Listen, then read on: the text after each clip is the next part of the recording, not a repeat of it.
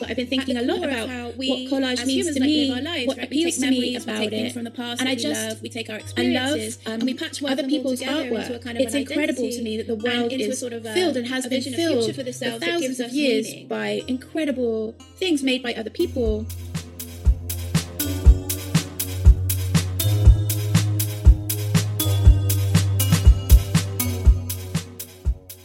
Welcome to the Flying Fruit Bowl, a platform dedicated to discussion and exploration of art and the creative process. I am the host and creator, Aaron S., and for this week's episode, I had a conversation with the amazing Jenny Lloyd. Jenny is an artist currently based in Amsterdam, whose work explores the limits of storytelling. Using both digital and analog collage, Jenny creates eclectic images that often remix and recontextualize the original source material to make new narratives. Okay, right. So I'll start where I start with everybody, which is just tell us a bit about yourself and how you became an artist. So I'm originally from the UK, but I live in Amsterdam. When I was young, my mom was very busy, and she gave me a lot of books to amuse myself with. Loads and loads and loads of fiction books, story books, but also she had a bunch of really beautiful picture books. She had like a little pocket guide to like mushrooms, things like that, just little things and bigger ones as well. And I was absolutely obsessed with them. I would just like any book I could get my hands on, I would like sit on the floor and just turn the pages and just look at all the pictures. It was like my favorite thing to do. I was completely obsessed. And I think it just got into my head really, really early. And I didn't realize that you could, my whole childhood, I just didn't really realize that that could be your job, that you could make pictures for books, that I didn't really connect the idea that people, the pictures that you saw everywhere all around you, that someone made them. And then I went to high school. I did really love drawing and art at primary school, junior school. But then I went to high school and you could have a choice to take art. And I was like, of course, that's like a no-brainer for me because I really loved it. And then I had a couple of really amazing art teachers, and they were like, yeah, you can just do this. And I was like, what? And I was like, okay, I'm going to be an illustrator. So then I was like, well, that's what I'm going to do. And no one really argued with me about it. So I just did, that's what I aimed for. And I did a bachelor's degree in illustration at what was then Falmouth College of Arts, but is now University College of Falmouth, I think. And yeah, and then I graduated and I was like, wow, it's really hard to get work. And then I did a bunch of, I was lucky enough to get an agent in New York at the time. And we did like a New York trip at the end of our third year as part of our professional practice. And I completely lucked out with a piece I'd made, which was actually a digital collage piece. I was just getting into digital at that time. Adobe Photoshop 7 or something, I think, like 20 years Wow. ago. It's unreal, yeah. Yeah, he really liked this one piece and got me a couple of book cover commissions. And then I just kind of slowly took off from there. I had a lot of jobs tending bars, in restaurants, in offices, working the finance industry, you know, like most artists. It's really hard to just do art, especially when you just graduate at like 20, 21 or whatever. And then I got into, it's a really long story, but I basically got into like corporate art and design at a skincare company in London around 2013 when I moved back from Ireland. And yeah, it started in like corporate graphic design, which was an experience. I learned a lot. I wouldn't do that now if I had the choice. Also, the beauty industry is terrible. But yeah, I learned a lot and about what I didn't want to do as well as what I wanted to do. And I had the opportunity to move to Amsterdam. Yeah, and I came here. And first I was just doing odd jobs, social media for people, branding, logo design, that kind of thing. I'm pretty confident in all of those kinds of things. And that's mostly what I've done in the last 10 years, graphic design work. It's the most regular, not always the most lucrative, but for sure the most regular work. And then the Corona pandemic hit. And as as an independent artist in the Netherlands, you basically, when you get here, you set up your own business. You have like a small business. It costs you like €50, and then you pay all your taxes and stuff through that.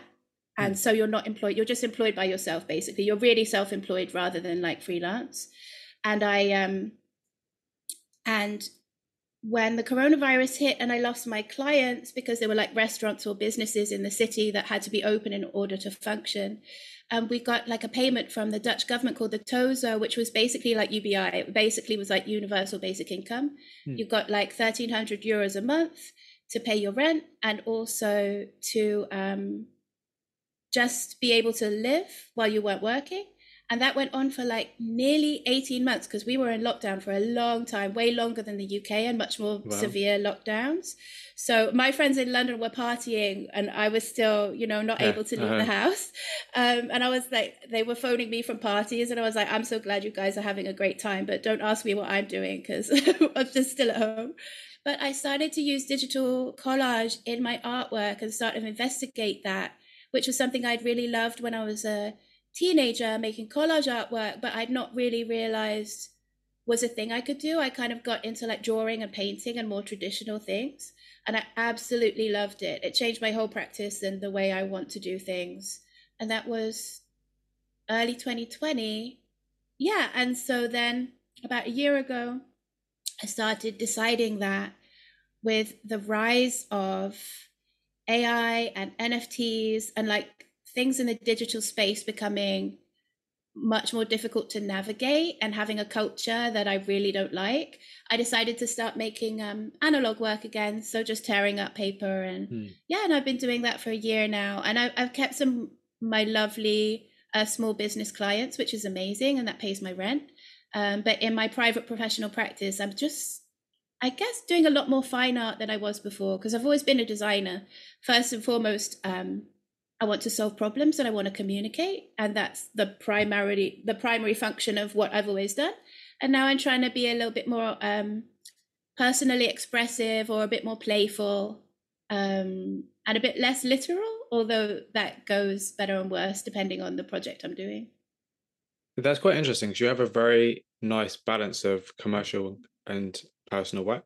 Like it's actually quite nice because a lot of the times, a lot of the artists I speak to either kind of just do one or the other, or like it's very kind of obvious what their personal work is and their commercial work is. Do you kind of have that weird, interesting fine line between like your personal work could be your commercial work and vice versa? I would love to have the work I most love to do be the thing that pays the bills. I'm already incredibly lucky to be able to be a designer for a living. I'm absolutely delighted to have my own schedule, only do what I want to. If I don't work for business, I only work for small ethical clients whose like business model I support. It's really important to me. But I would love to like be an independent artist, and I'm just about to start a Patreon. I'm just going to launch a Patreon in November. And I have a shop online that I've had for a while that just needs way more love and promotion. The problem is I have all these things made. I'm really good at starting a project and finishing it. I have a box of like handmade jewelry. I have like dozens of like postcard sets. And I just haven't managed to do the business part of putting them online. So I just need to do all of that. So if this, when this is out, all of that stuff will be ready, which is really exciting. I've heard mixed reviews about how Patreon is going for people now. But, we'll see.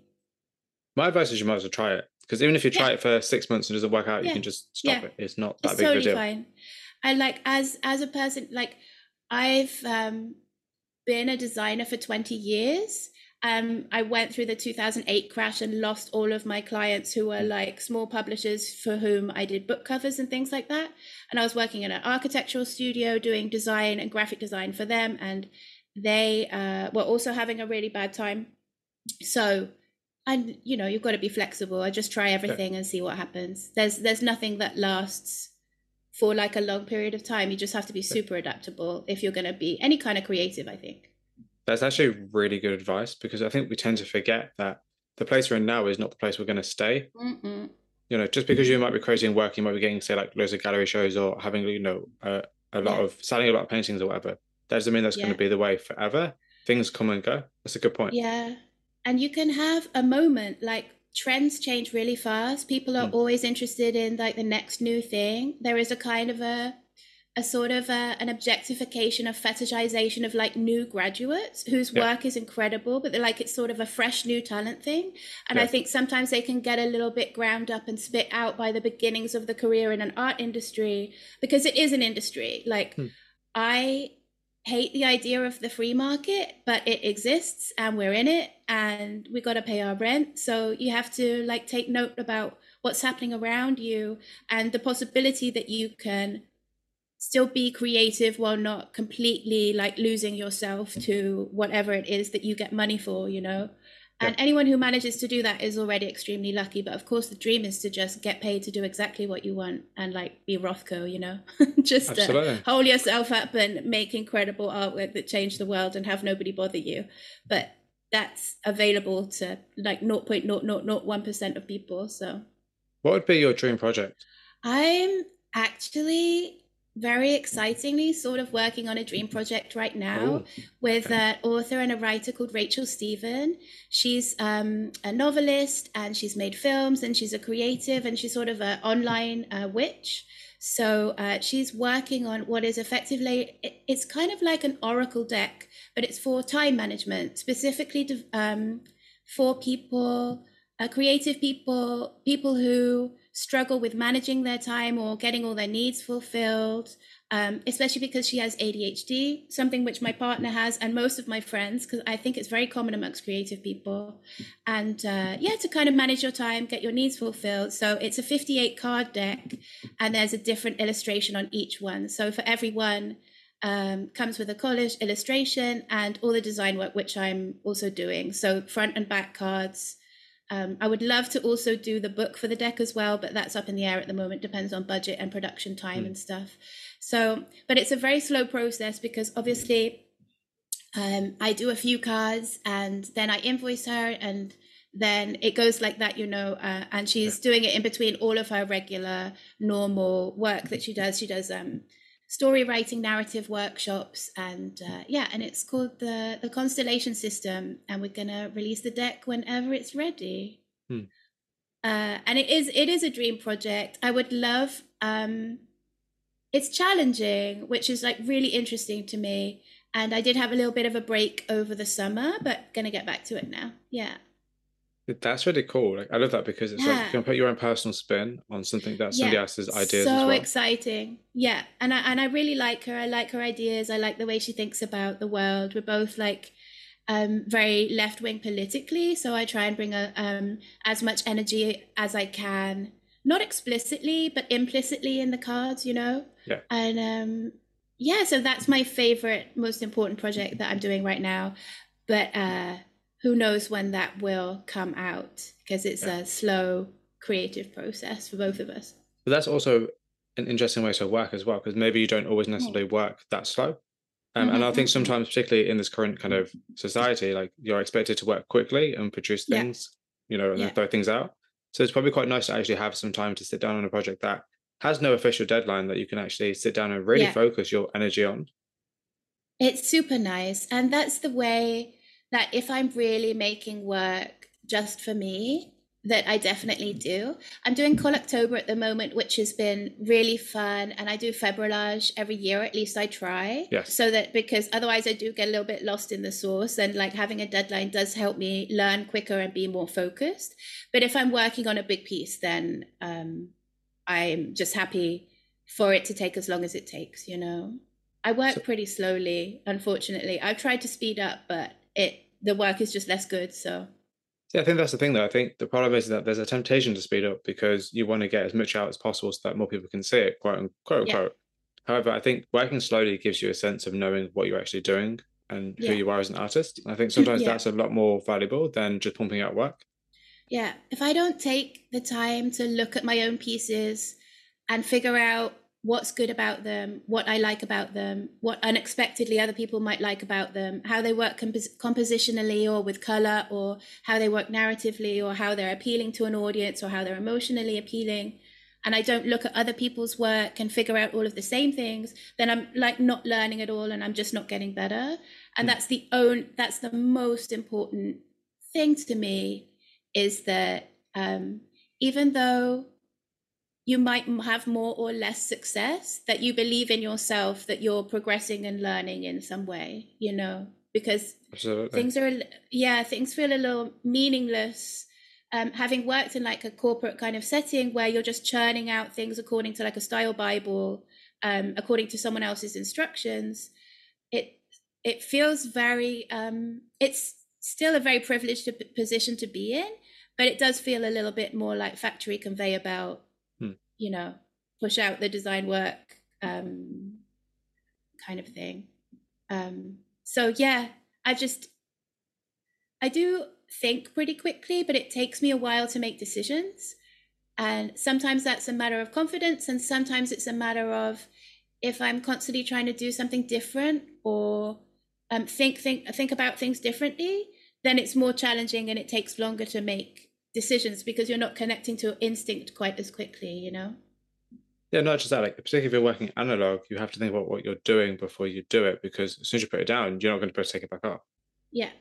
And the thing that's amazing about working digitally is that you have almost infinite resources. Like it's extraordinary what's available online at the Library of Congress or at Raw Pixel for free outside of copyright. The incredible things that people will put on Unsplash for you just to use for free. I always try and credit people as much as possible.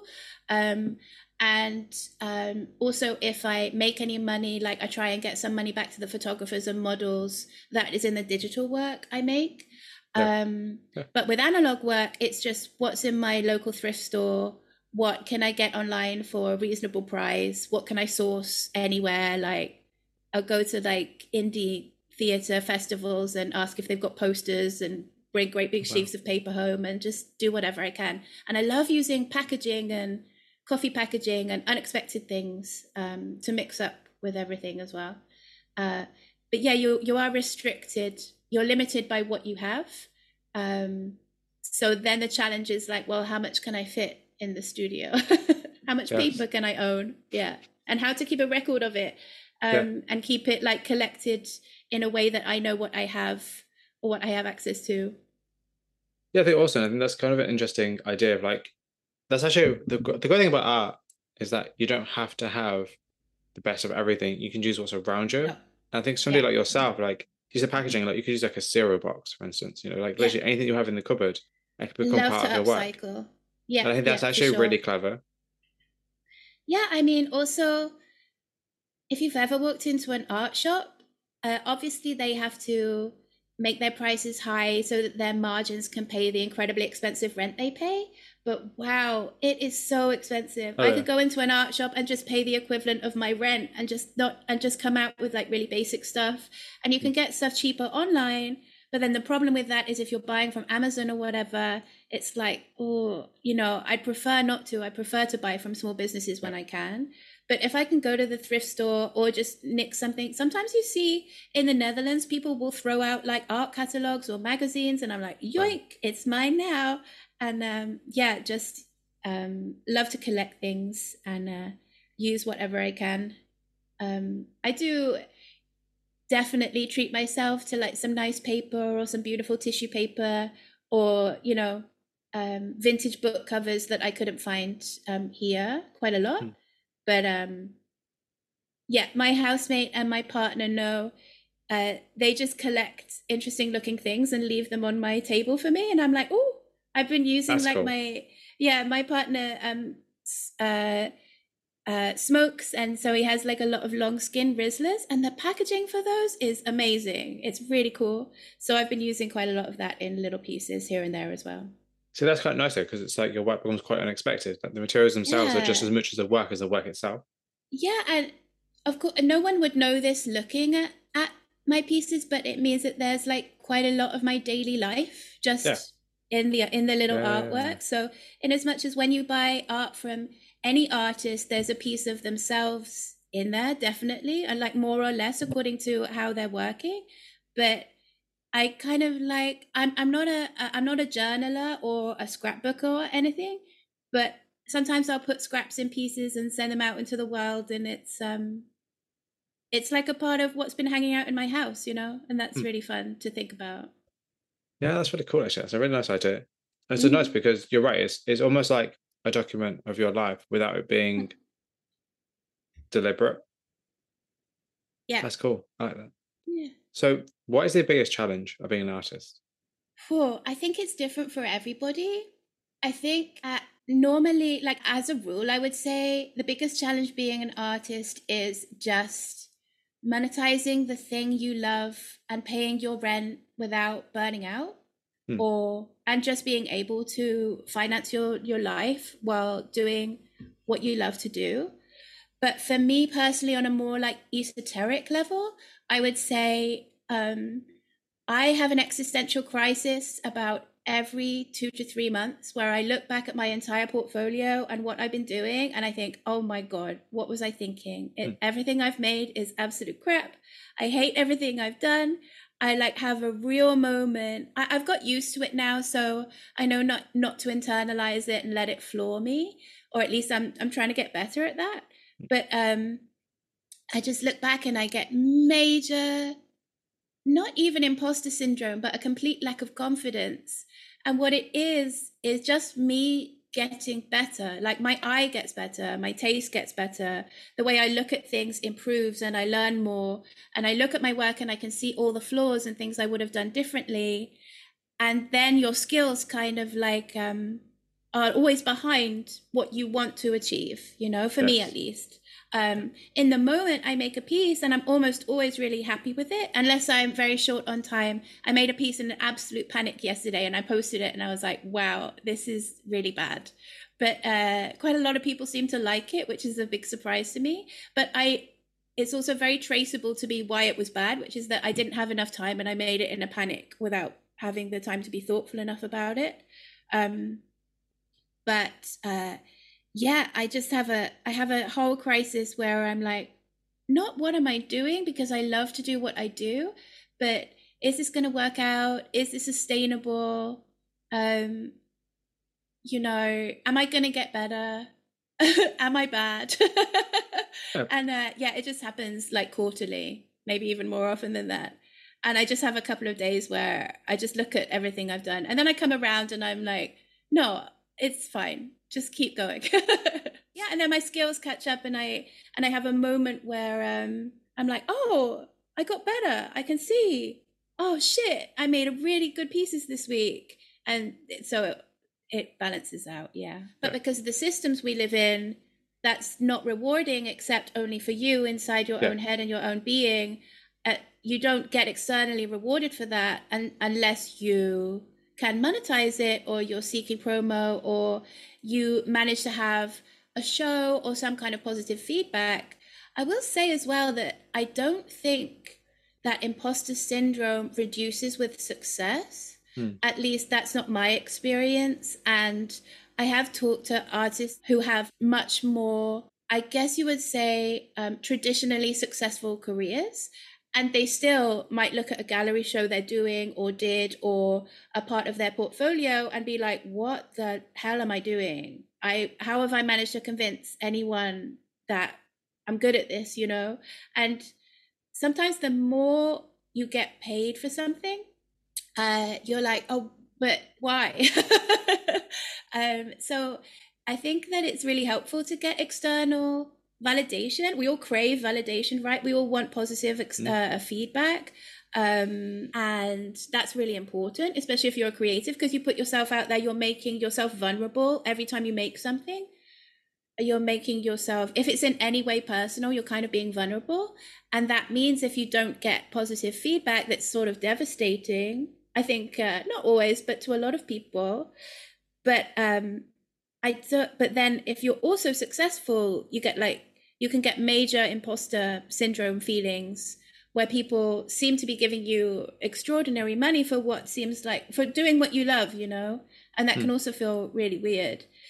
But in my opinion, it's just, I think we live in a time, and we have done for a really long time, where especially now with like the rise of AI, where people just don't see artists as important. Not everybody, but like systems, like arts education funding is always being slashed.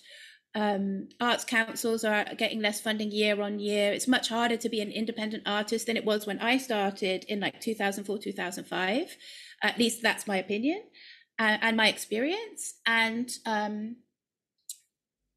the system kind of tells you what you're doing isn't worth it. Like what you're doing isn't pointless. What you're doing isn't hard work. You're not really contributing to society.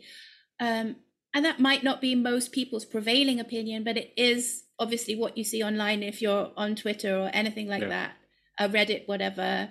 And it's hard to do what you love and be told that it's useless.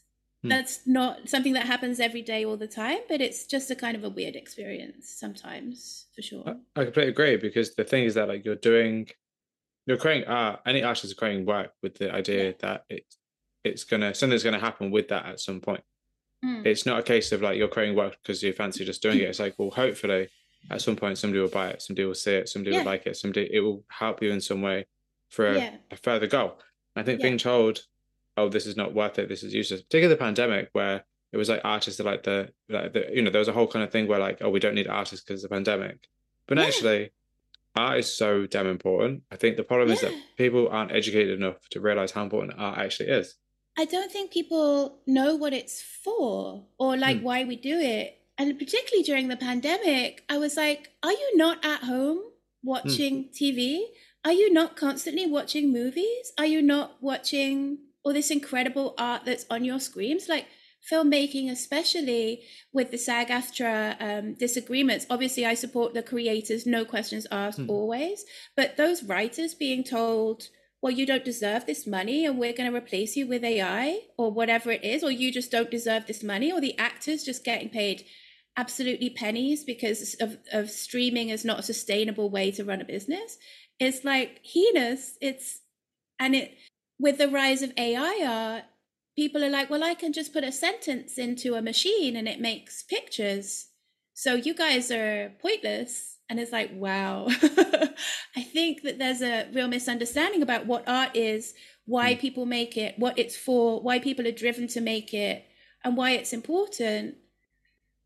Because it is, in the end, one of the things that distinguishes us from the animal kingdom, right? Like we as people, I think we create for like a million different reasons. A lot of it is like to mark a place in time, it's like visual history basically. And history is really important. And the way people express themselves is part of their being, and the fabric of society is made up of people who should be expressing themselves, the way they want to.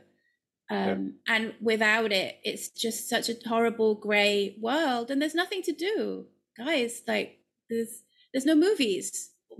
There's no television. Like there's no music. I don't understand why people are okay living without it. Yeah, that's true though, because it's like when the whole pandemic and the whole art is down important. It's like, well, okay, let's take all the art away and see what you're doing sitting at home. You won't be doing anything. No books, no movies. Yeah. I'm not going to pretend that like I think what I do is really important to society, but I do think artists as a whole are incredibly important, or all of us together, the idea that no one writes anything new or makes new pictures for me to look at is just really scary to me personally. It's quite sad, actually, I think. Yeah, very sad. What are your opinions of AI art, and especially like how do you think it is going to impact like the future of like traditional art? I don't know how it's going to impact the future. Like it's already been here for a really long time, and it's already been in some ways a really useful thing for a lot of people. For example, like video game assets. If you're an indie dev and you're making a video game and you need a bunch of assets, but they all have to be slightly different from each other. AI has been, like a million different trees. There's no way you want to pay an independent artist to do that, to do every single tree differently. I think that in places like that, it can be really useful. But the problem is it's just capitalism is the problem, because it's just going to be like used by the people with power and money to try and oppress everybody and threaten people who are doing the creative work and saying, well, you're so easily replaceable, make people feel disposable, make people feel that they can be replaced by machine learning.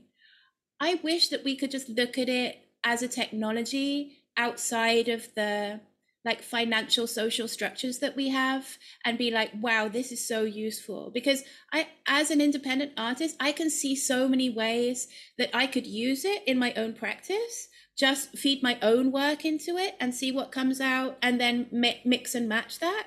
But because especially like DALL-E and Midjourney and systems like that are created from artworks made by people who are not being credited, compensated in any way. Their work is just fed in there.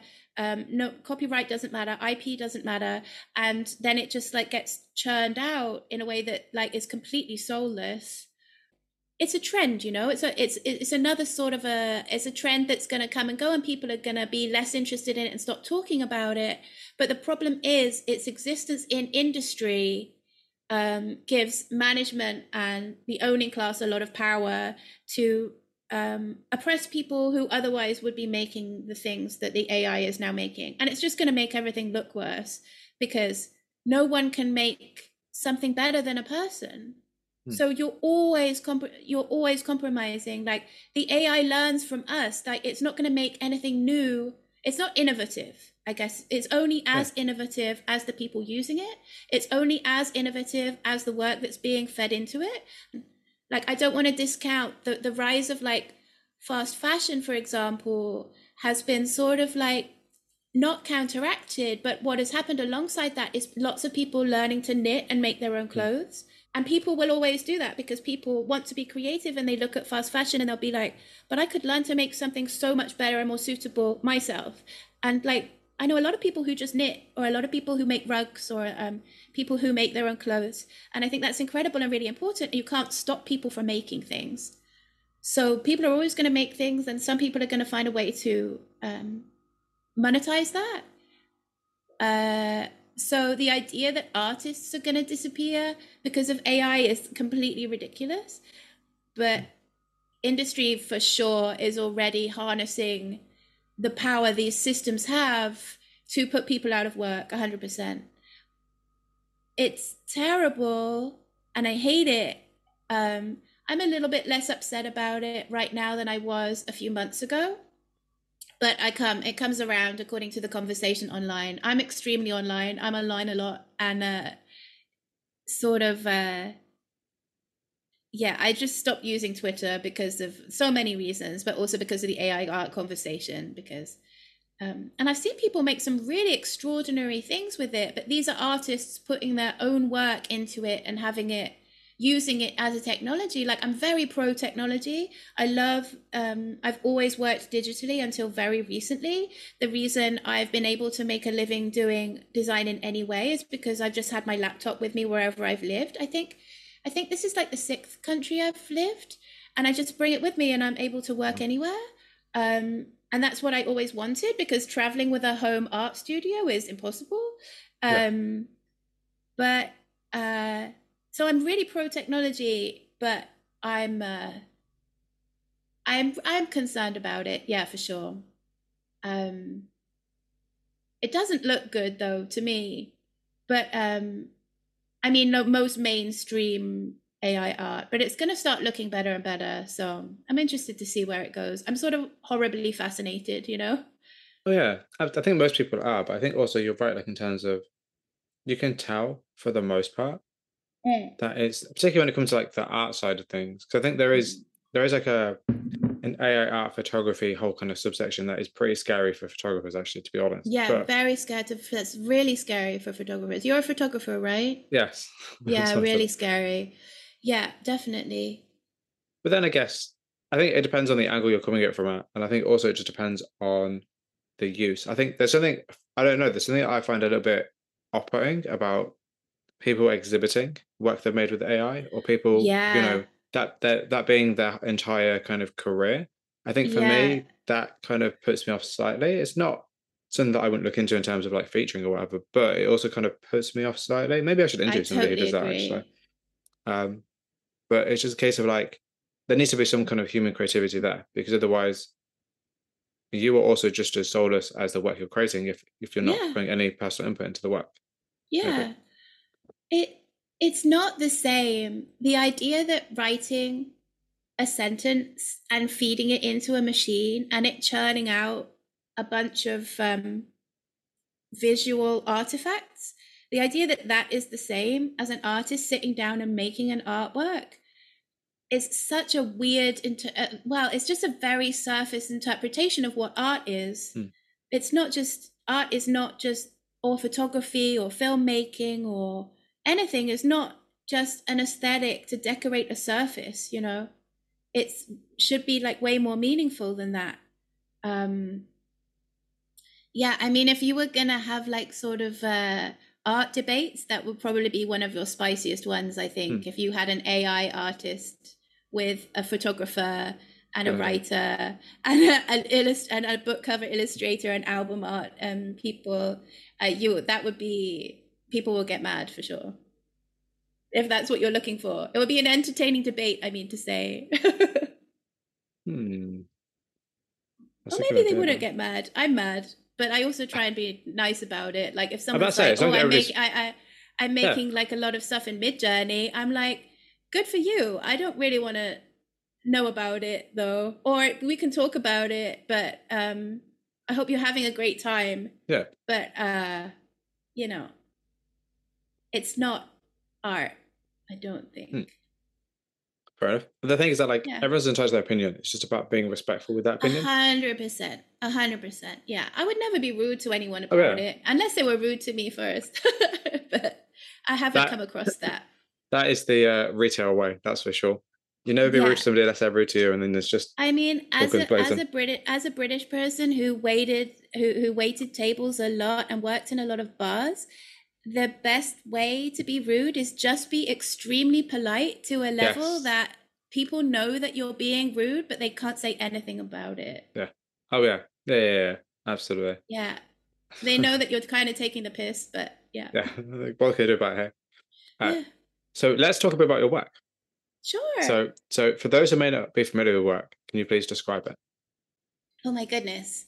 Um, so I guess that's such a complicated question for me. I guess what I do is I make collage illustrations, which is to say, I have a concept or an idea, and I use a collection of new and modern and vintage and all different kinds of materials to sort of build a world in every piece.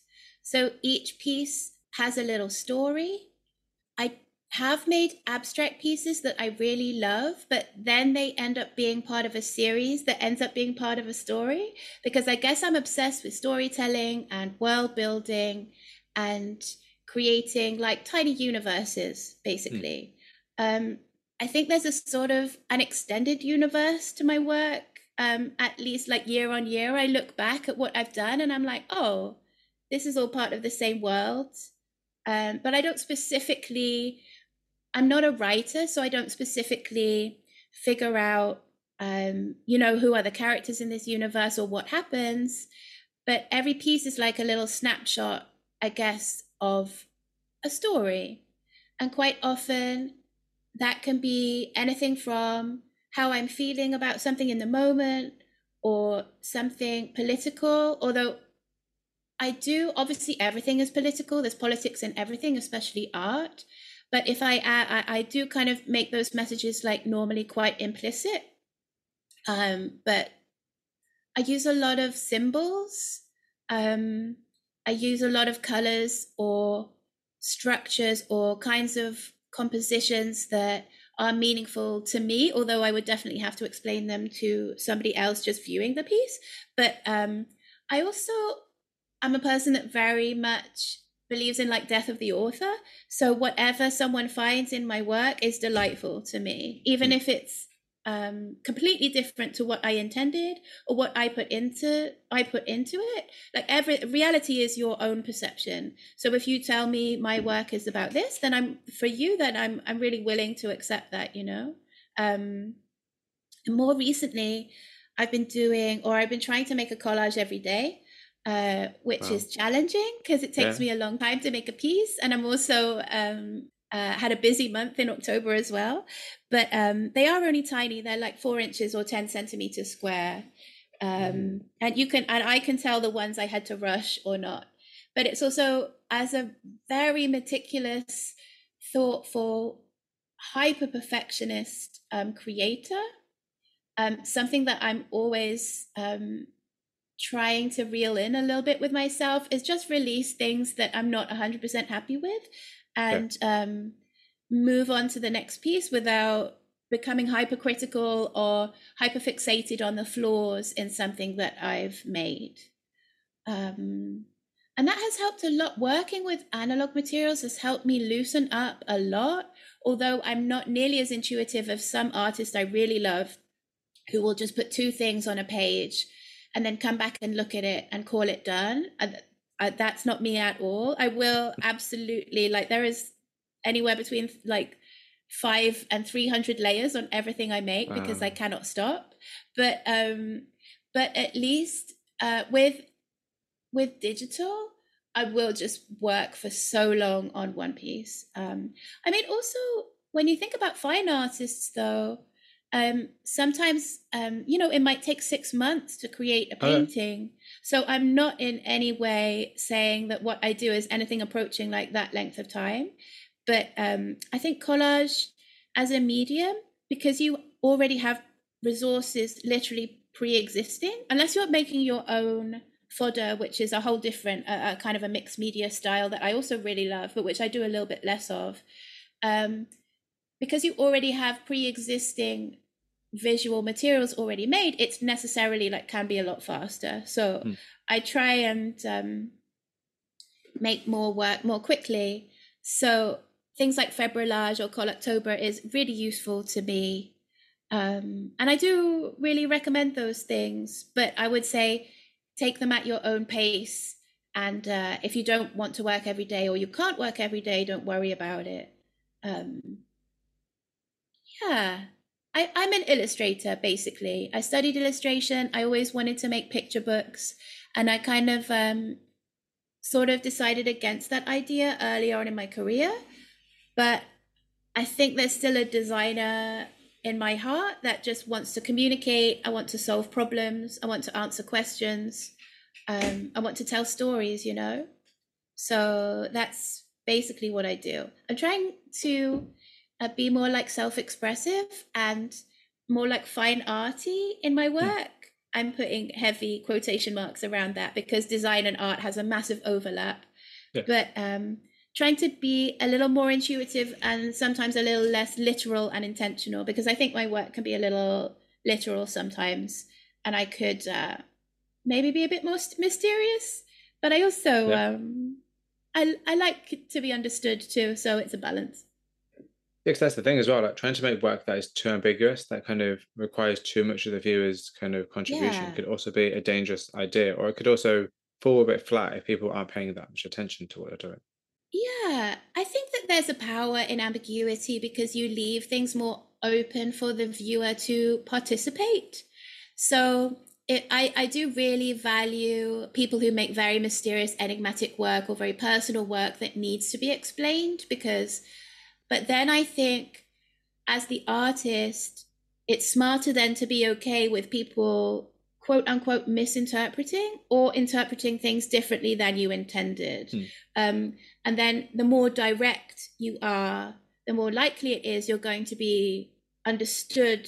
Your intentions are going to be understood. And that's the same with anything, with like conversation or any kind of communication. The more direct and intentional you are, the more likely you are to be understood. And the vaguer you are, the easier it is for you to leave the other person space to interpret what it is you've done or said or presented to them, which is interesting to me. I've tended to be very literal my whole career, especially when you do book covers and stuff. You have a story to illustrate. You have to encapsulate that story in what is essentially a really small visual space. Yeah. And so being a really direct communicator is very important. But as an artist, you can answer whole different questions about self-expression and intuitive work. And I'm trying to loosen up and be a bit less of a designer, although I have designer brain, so I'm always gonna be that way. I think the fact that you are a designer and an illustrator, I think that is very evident in your work, and I think that's actually what makes your work stand out, as opposed to like, Thank because you. the thing about collage, and it's interesting because I actually really love collage. I didn't used to back in the day. I used to really hate it like a long, long time ago. I I think totally because understand. I think because John Steziker was like the bar, and because of that, everyone was like, "Oh, he's not a photographer; he's an artist." And there was a whole debate. I just can imagine. So for the longest time, I didn't hate collage, but I didn't really understand it. Whereas in now, I absolutely love collage. I feel like it's one of the most underappreciated mediums in the art I spectrum. agree. And I wanted to ask Yeah. you about that in terms of like, do you think that collage is seen as a lesser form of art? Um. Yes. Briefly, yes. I think that people. I think it's a little bit of an underdog, particularly because it has its roots, at least if we're talking about like modern day collage, it has its roots in like Dadaism, and in the punk movement of, anywhere between like the 1950s and the 1970s. And I don't think a lot of people understand the Dadaists or what they were trying to do. I mean, just in mainstream conversation, I don't mean Yeah. people who've gone to art school or people who are interested in art. Obviously, like it's an extremely important like art movement, one of the most important, especially in the 20th century. But in terms of its sort of mainstream appeal, it doesn't have the same cachet as like pop art or the Gilded Age or any of another myriad kind of art movements. And because it's undervalued, that means it's underappreciated.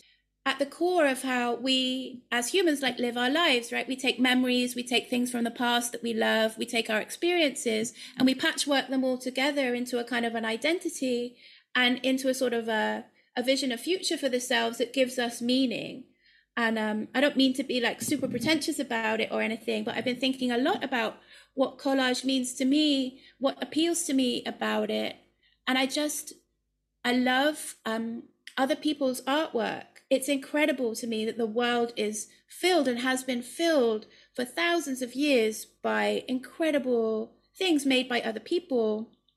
I have an obsession. I have a massive digital visual library that I just collect obsessively on like on a 4 terabyte external hard drive that I've just I just spend a lot of time also researching and collecting materials, and it really scratches a sort of organization, librarian sort of part of my brain.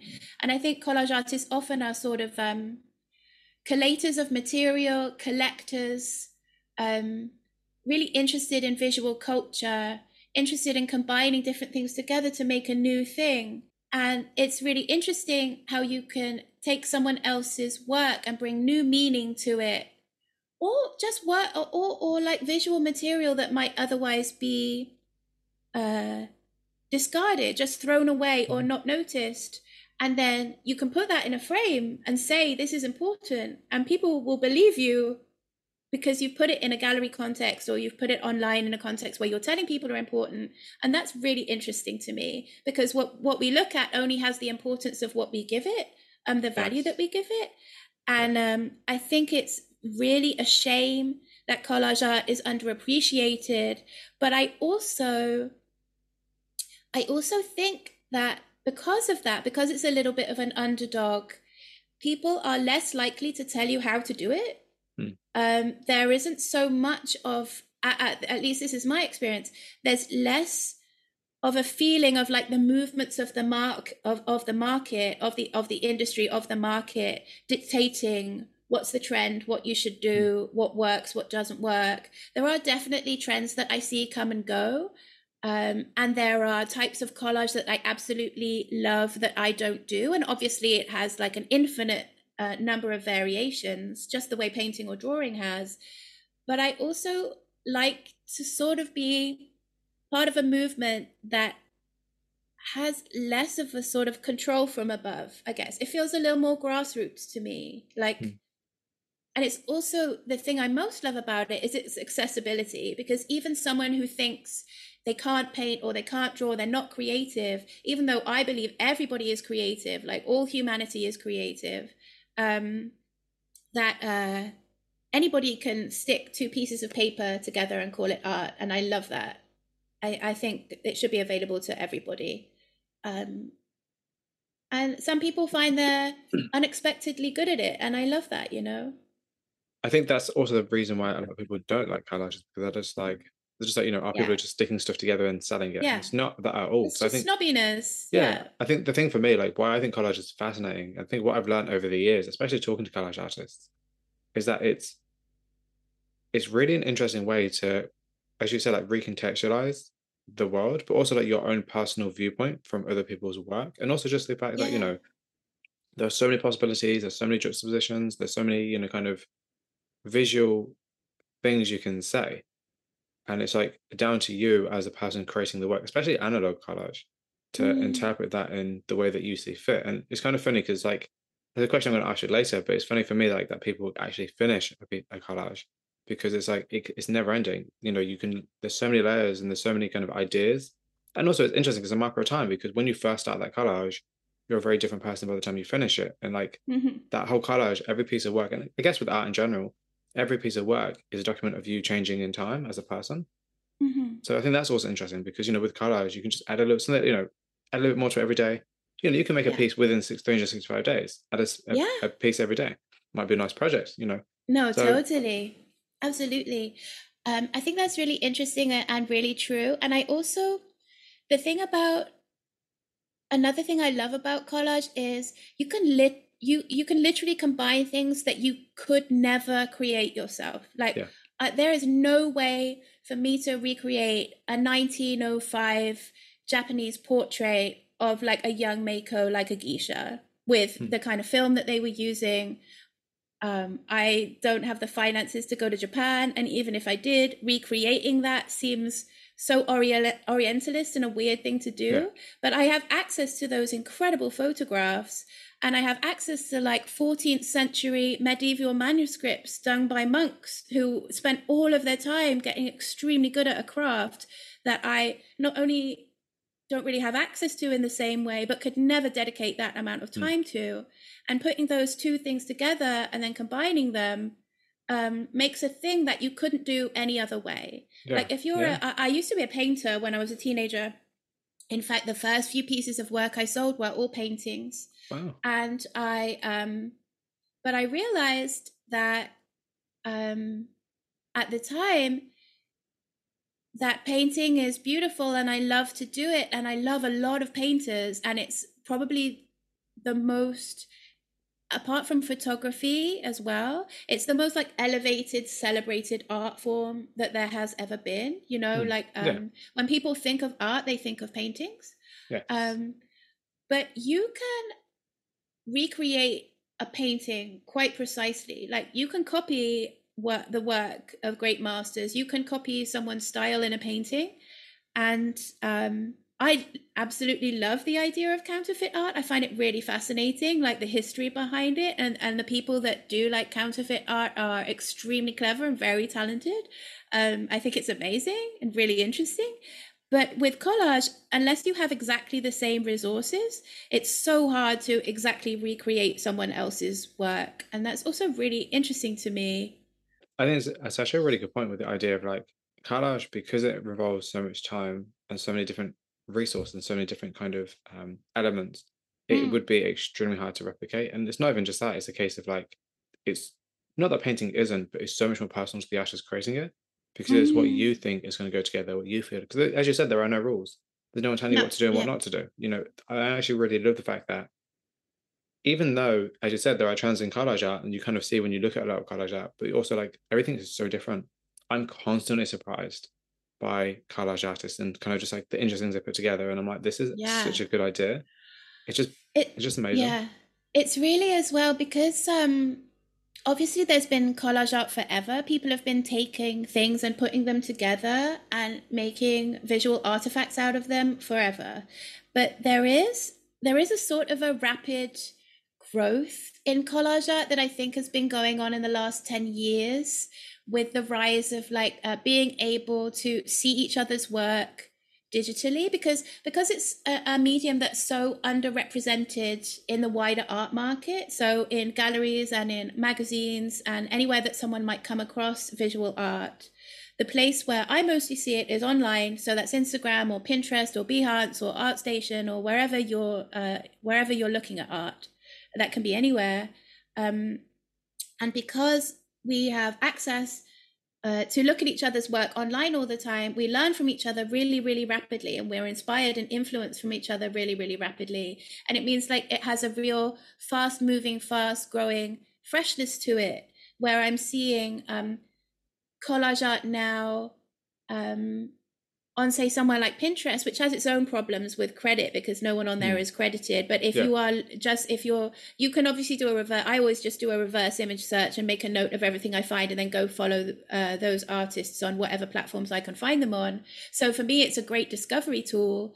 And if you looked at like collage on Pinterest, like even 10 years ago, the breadth and richness of what was available was like way less. And now there's so much more available, so much more to look at. You can see what other people are doing, what incredible photographers are doing, making collages of their own art or making collages of other people's art, or two photographers working together, that kind of thing. So fascinating. It's like I love people collaborating on collage art is incredible because it's like a conversation between two people. One person puts something down, another person puts something down, and it's like a call and response, and that's really fascinating to me. It's a real personal experience, to do that with somebody, and that's can be a little bit more difficult to do with like painting and drawing, I think, as well. It makes me really want to create like a really nice thick like coffee table book full of collage artists. Oh I yeah. would love to do something like that because Oh yeah. I really want to create a thick coffee table book of like for art for the Flying Fruit Bar. It's like an annual or something. It's been on my mind for a long time, and one for photography. It's Mm. been on my mind for a long time. I mean, it's one of my Mm. goals to do in the next 3 to 5 years, or at least some point in my life. But like for college artists, that'd be beautiful. It doesn't have to be like a thick table book, but just like even like I'm thinking about nowadays, like doing a magazine or something nowadays. I'm thinking about these things all the time. Yeah. Giving myself more work, but like I'm thinking of something physical because I feel like we need something physical. We just don't have Yeah. enough physical things. Maybe collage art would be perfect because it would be like, oh, I don't know. I'm going to think about that. I'm clear about that down.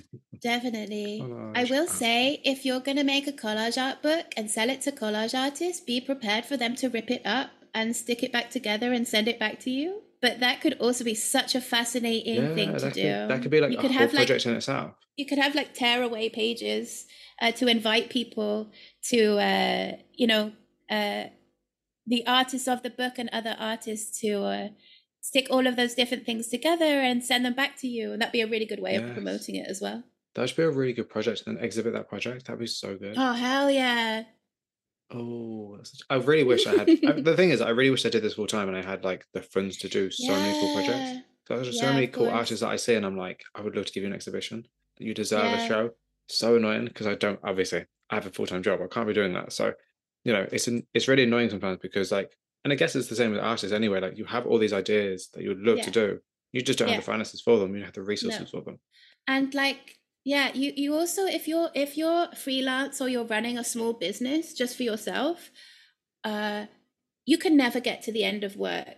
Mm. I don't get to the end of my working day and think, oh, Yeah, I'm done. I look at all the things I want to do and still have to do, and client work I need to do, and personal work and ideas I have, and I'm literally never done. I'm never gonna be done. Like, yeah, there's no chance of me retiring at any point and yeah, being like, oh, I'm done now. yeah. Absolutely no way.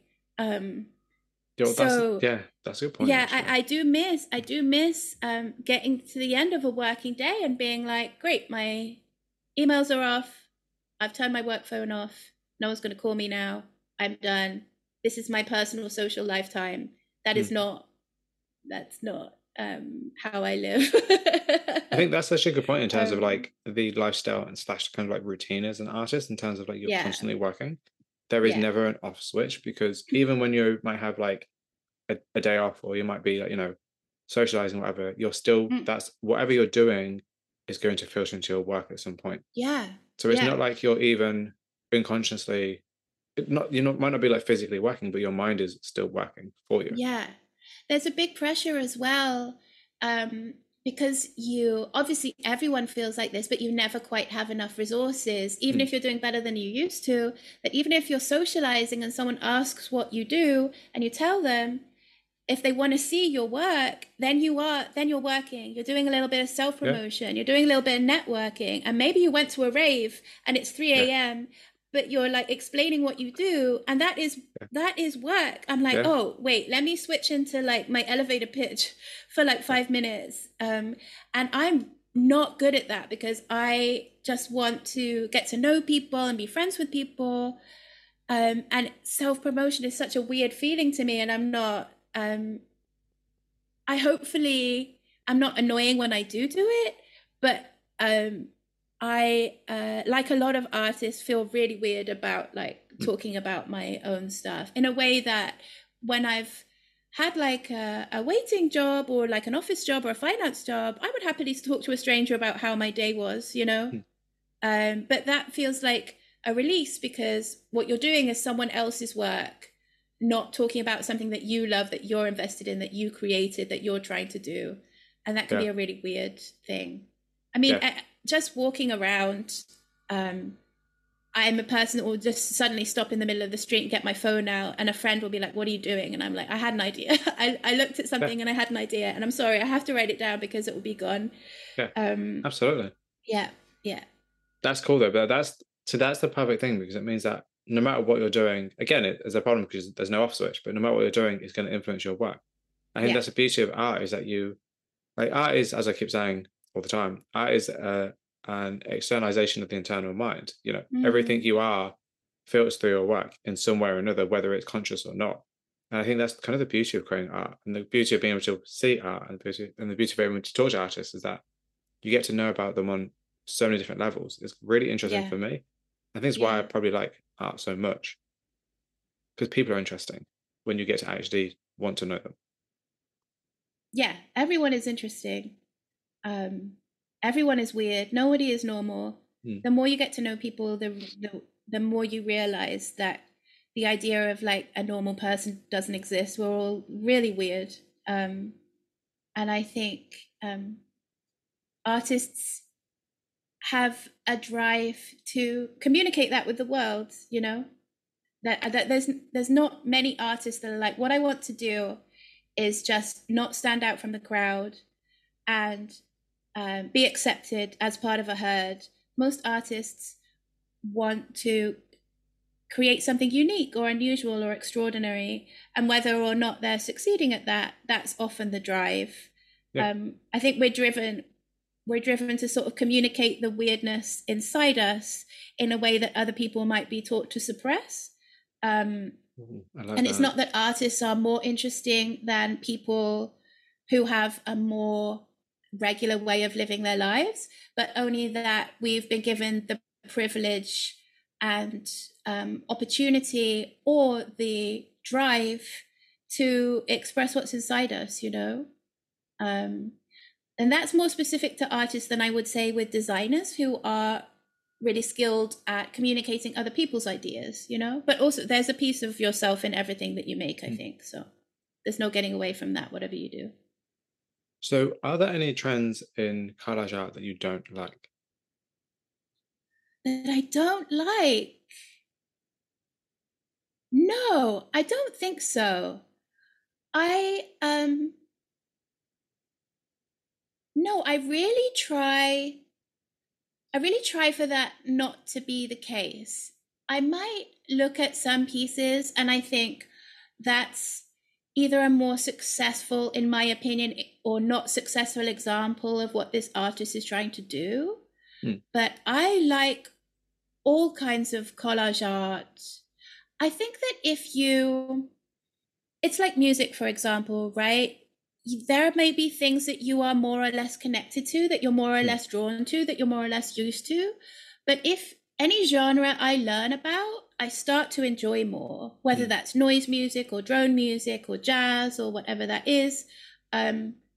If you start to learn about something and you're more exposed to it, you might like it more or less than other trends. And there's nothing wrong with not liking something. Like, not liking things is really important. It's really important to know what you don't like. But the more I learn about something, the more likely I am to like it, because I can see the intention of the artist and what they're trying to do. And I think a lot of people are just making collage art for like fun and creativity and release. And it doesn't have to be good. Like, making bad art is really important. Everybody should be able to do it. There's nothing wrong with it. There's lots of like bad art I really, really love and really enjoy and really like. So I would say no. I have preferences for certain trends, but I don't think I've ever looked at a specific genre of collage art and said, I don't like anything made in this style. Never. I might be like, oh, some people are doing this more successfully than others, in my opinion, just for me, in my opinion. But no, I love all kinds of collage art. I don't always love every piece, but I love all kinds of it for sure. But same with most genres of art, to be honest.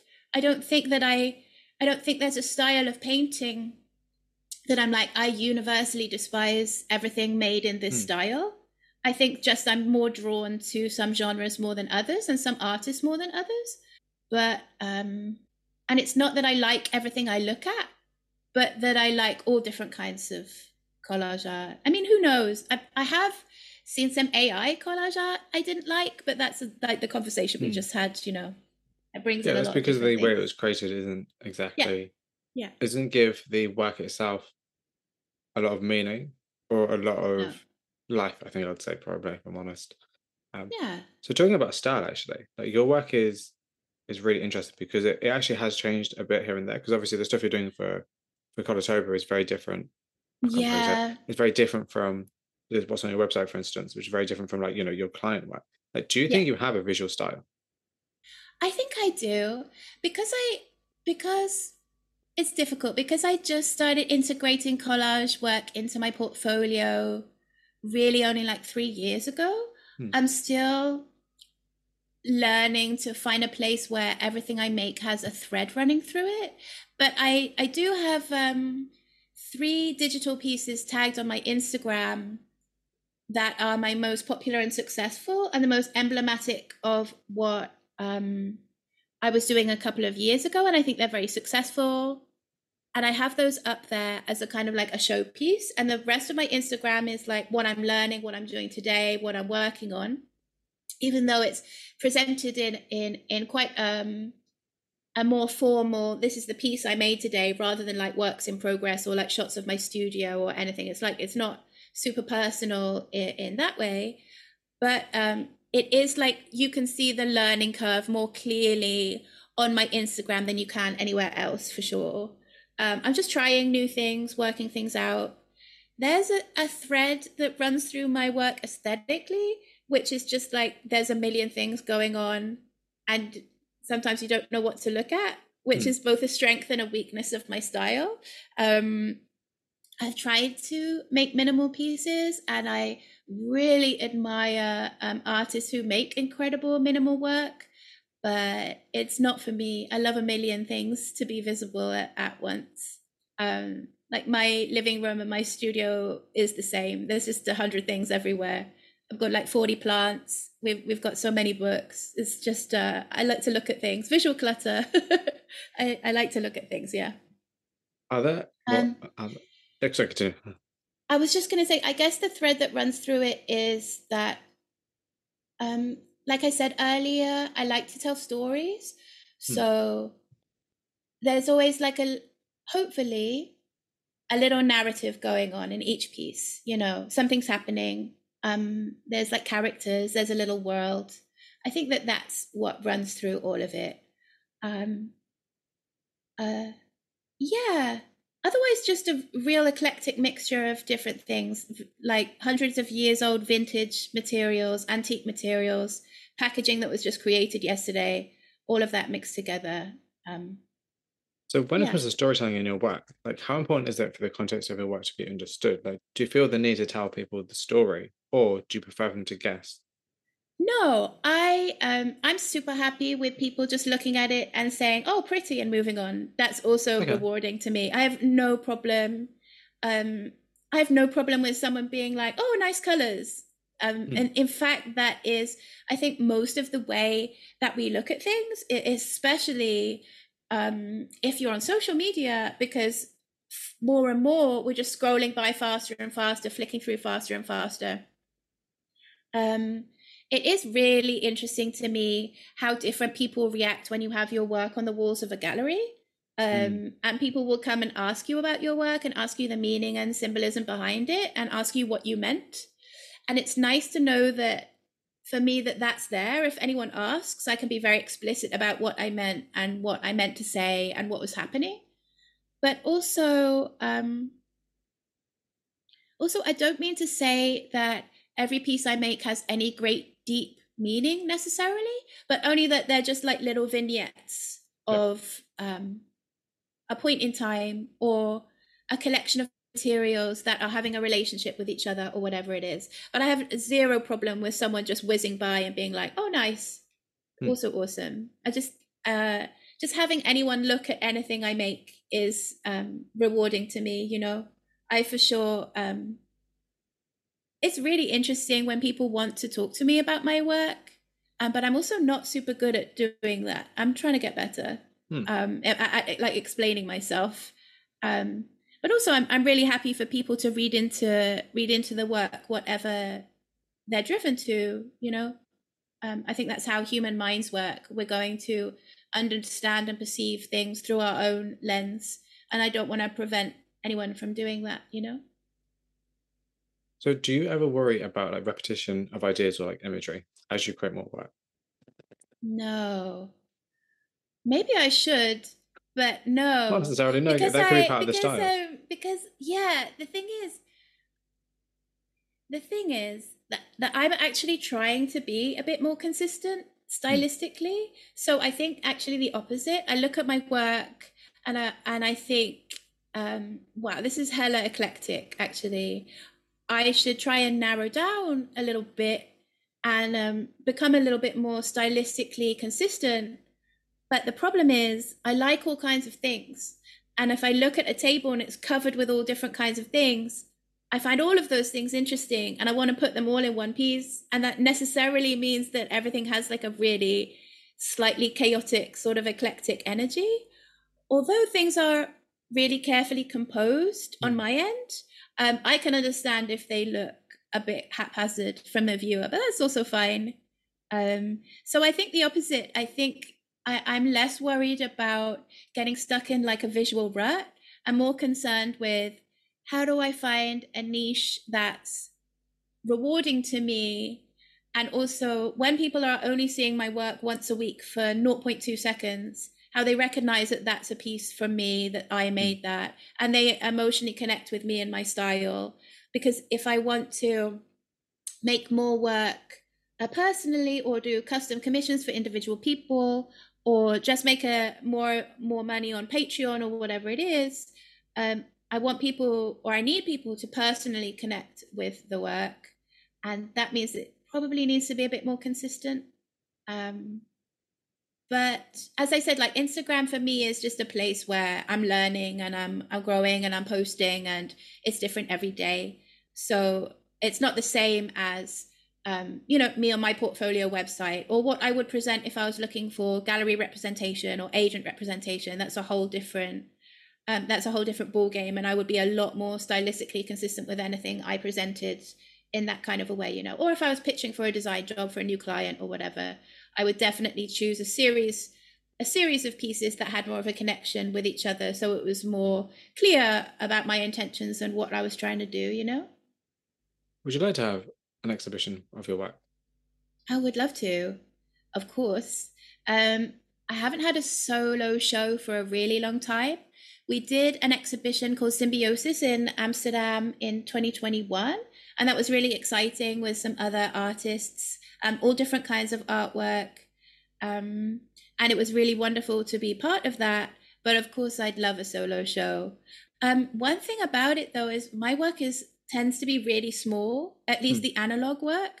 I have big digital prints that are like 70 centimeters across. Yeah, and they worked pretty well in a gallery space, but also they look huge in my studio slash living room. But on a gallery wall, they look really small. So my little 10 centimeter pieces need to be in quite big chunky frames, or they're small, so it's hard to know, or how much wall could I actually cover with these. But then you could have, it depends, it actually really would depend on how you display them, because like I think that'd be absolutely. really cool if you had like a shelf and you just had like them across a Yeah, shelf or something. Or like no, there's, totally. but I think because they're small, that gives you so many more options to display them. And that's actually really Yeah, interesting. and I think a beauty of small work is that people have to get really close to it to see it. And something that I've noticed is that people, when they have like necessarily a physical proximity to your work, are literally having a more physical relationship with it because they're closer to it.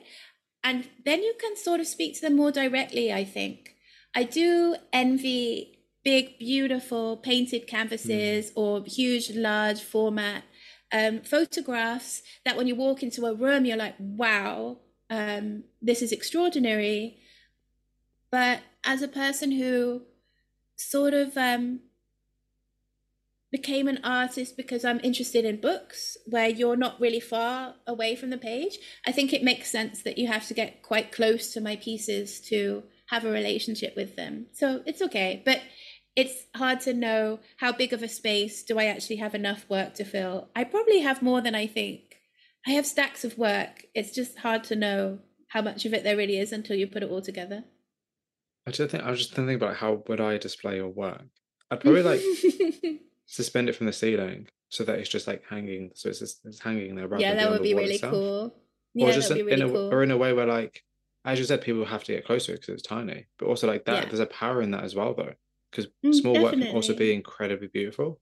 And Oh, there's been a thanks. few times where I've been in a gallery. Actually, I was in a gallery in Manchester a couple of months ago when I was over there for a photography Hmm. trip. And I went to uh, um, Contemporary Six, I believe it's called, and they had a painter whose work I absolutely adore, Jen Orpin, I believe her name is. And her Hmm. work is gorgeous online. I see it all the time. It's the kind of work I love. It's like like paintings of highways, like really detailed. It's like Wow. tiny.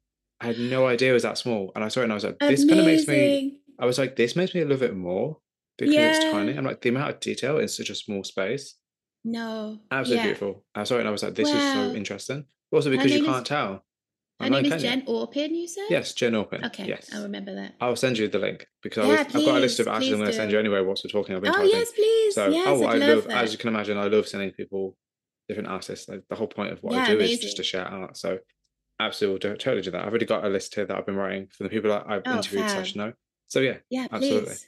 But yeah, so it's interesting how like you see a piece of work and because it's so small, you're like, oh, actually, this is gorgeous. And then you have to go really close to it, see all the details, Yeah. and like, so yeah, so In small some work is ways, powerful. in some ways you can have a more we as humans have more personal relationship with things we're physically closer to. Mm, And I do think sometimes if you're physically closer to something, you can have a little bit more of a personal connection with it. Um, and that could be true of my work. I don't know. I haven't displayed a lot of super small pieces. So I normally, with my digital work, I was trying to print them as large as I could to mm, make as big an impact as I could. And some of those are still only 12 centimeters wide. But as an analog artist, I'm restricted if I'm using original materials. I'm restricted by the size of those materials. Like a mm. book page is only so big, and things start looking different if you're using small fragments in a big piece. They have a different impact than if they're in a small piece because they Yeah. literally take up less space of the surface. Um, so I have made a bigger piece that I haven't shown anyone yet. Wow. I'm not sure about it. We'll Fair see. enough. I'm thinking about it. I made it in August, and it's in my bedroom, and I look at it sometimes, and I'm like, "Is this good? I don't know. We'll see." I'm thinking about it, but But I think I am thinking about making bigger pieces as well. I always think that's a valuable lesson, though, the idea of making something and not showing people and sitting with Mm, it. I think the problem is like a lot of the time nowadays, especially, people just want everyone to see it, and it's like there are Yeah. pieces of work that you're not just going to be sure about, or you just might want to Yeah. keep for yourself, and there's nothing wrong with Yeah. that. No, totally. Totally. And also, you are necessarily going to have a different relationship with a piece that you never intend to show anybody, or that you intend to just hang in your house. And maybe the people that know you that come over to your house will see it. There's definitely, and I think this must be the case with almost all artists, I would say, if you intend for other people to see your work, you necessarily have the audience in mind. Even if you try and deny that, or you try and not be affected by that, I think your subconscious knows that you're creating for an audience. You're performing in a way, and that's completely different from people who are scrapbooking or journaling just for themselves. And that can feel really, there's a real power in seeing something that someone created only for themselves, that they didn't have they didn't anticipate that anyone else was going to see it, and that can be such an intimate experience. If you look at Da Vinci or Michelangelo's sketchbooks, it's by far and away the most interesting thing to look at when I go see an exhibition of their work. I love to see, because they had no idea that anyone else was ever going to see those pages, and that's such an interesting insight into the way that artist's brain works. Is what are they doing when they don't know that anyone is going to see it? And that's really interesting to me. Yeah. I'm aware that I create work for an audience, especially primarily as a designer, but I would love to also try and bring a kind of an intimate quality to my pieces, and have enough of myself in there, have enough confidence to think about myself more and the audience less, so that the audience can connect a little bit more directly emotionally with my work, for sure. Sorry, I'm just thought about the idea, because you're talking about, you said book pages are only so big. Sorry, I'm listening to what I was saying. I was typing, because I was like, oh, it just made me think of Yeah, of something. Because course. you Yeah, said no book pages are worries. so big, it'd be really interesting if you got, like, say, I don't know, like, say 30 collage artists, maybe that might be an easier number, and you had them all do a collage on a book page, and then you Yeah, binded them all together into a book. yeah, That would be that's an cool. amazing idea.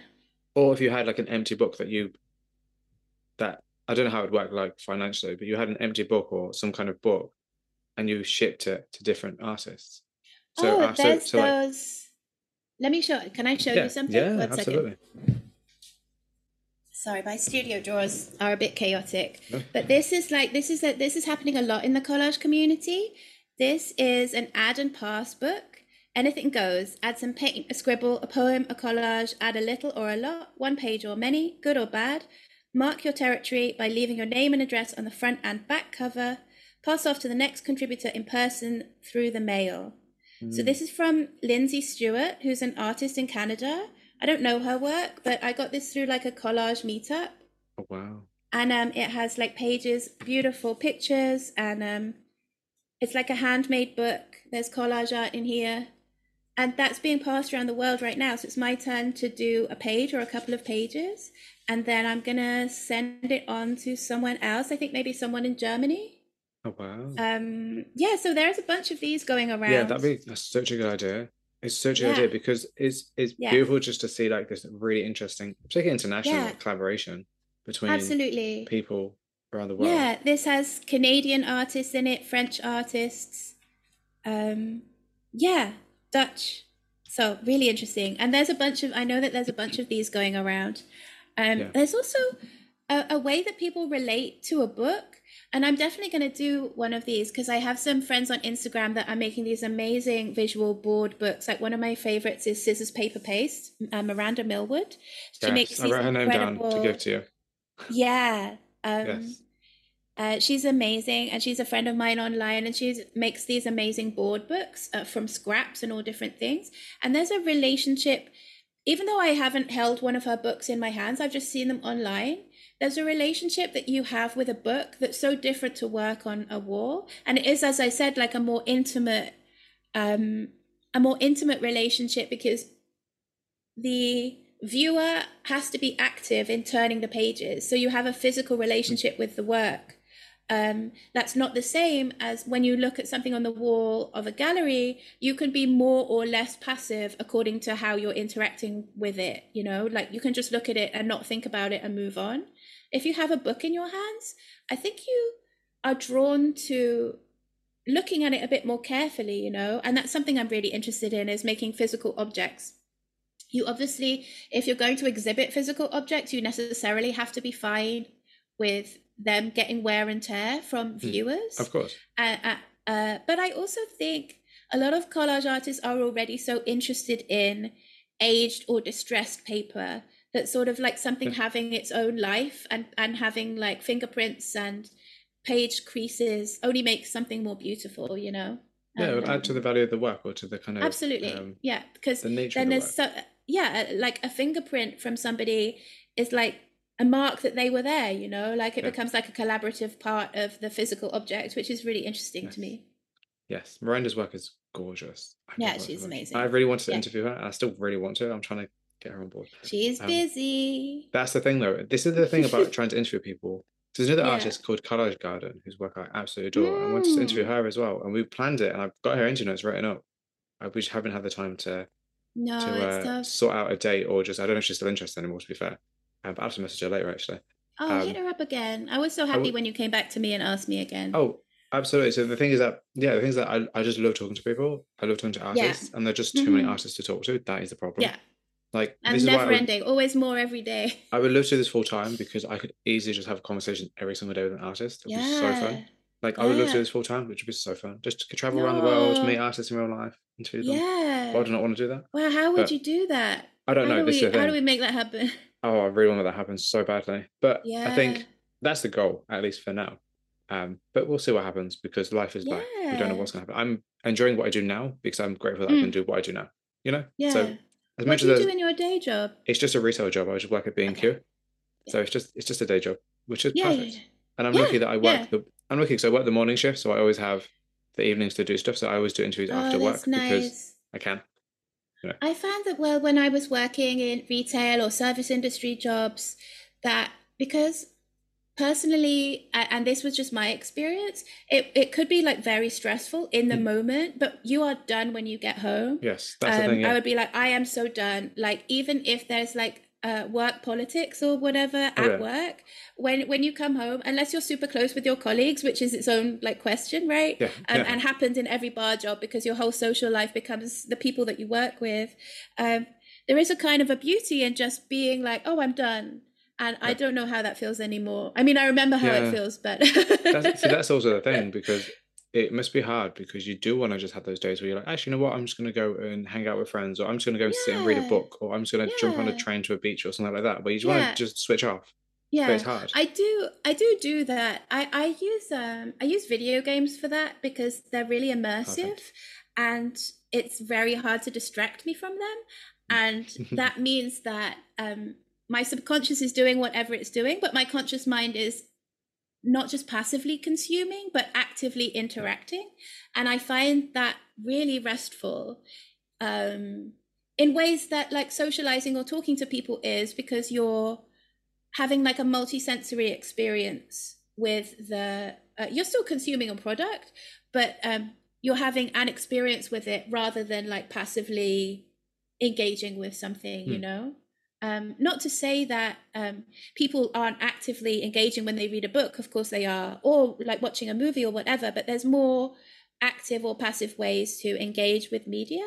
And I do also have noise in my ears all the time, whether that's music or podcasts or YouTube videos or people talking about things. I just want to listen to people talk about things all day, and that is what I do. So I'm definitely not a person that's like, oh, I'm just going to sit in a quiet room and focus. I can't do that. My mind just goes completely. I have to have something in my ears while that's happening, for sure. So do you think that the environment you live in filters through your work? Like, how does living in Amsterdam affect the work you create? Or does it? My lifestyle in Amsterdam definitely influences the work I create, in that I make enough money to cover my basic needs without having to do the London grind, which is what I was doing immediately before this time.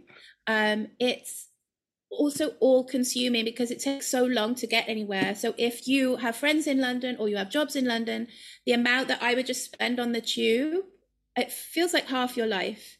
And you can have more or less interesting things to do when you're commuting, but it is still just kind of time that you don't get back that is just spent going from place to place. Amsterdam is really small. It's really easy to get places. The public transport here is amazing, but of course everyone also bikes. So it's really funny because if you invite an Amsterdammer to something more than 20 minutes away, they're like, no way. That's so far, so long. I couldn't possibly. I used to travel all the way from Essex to Ealing just to get a coffee with my friend, and it would take me like 2 hours, That's 10 insane. minutes just to get a coffee. But I also understand, I also definitely, as somebody who doesn't live in London but has been to London many times, I very much understand that. I mean, many cities are the same. So what I would say is that I have a lot more time.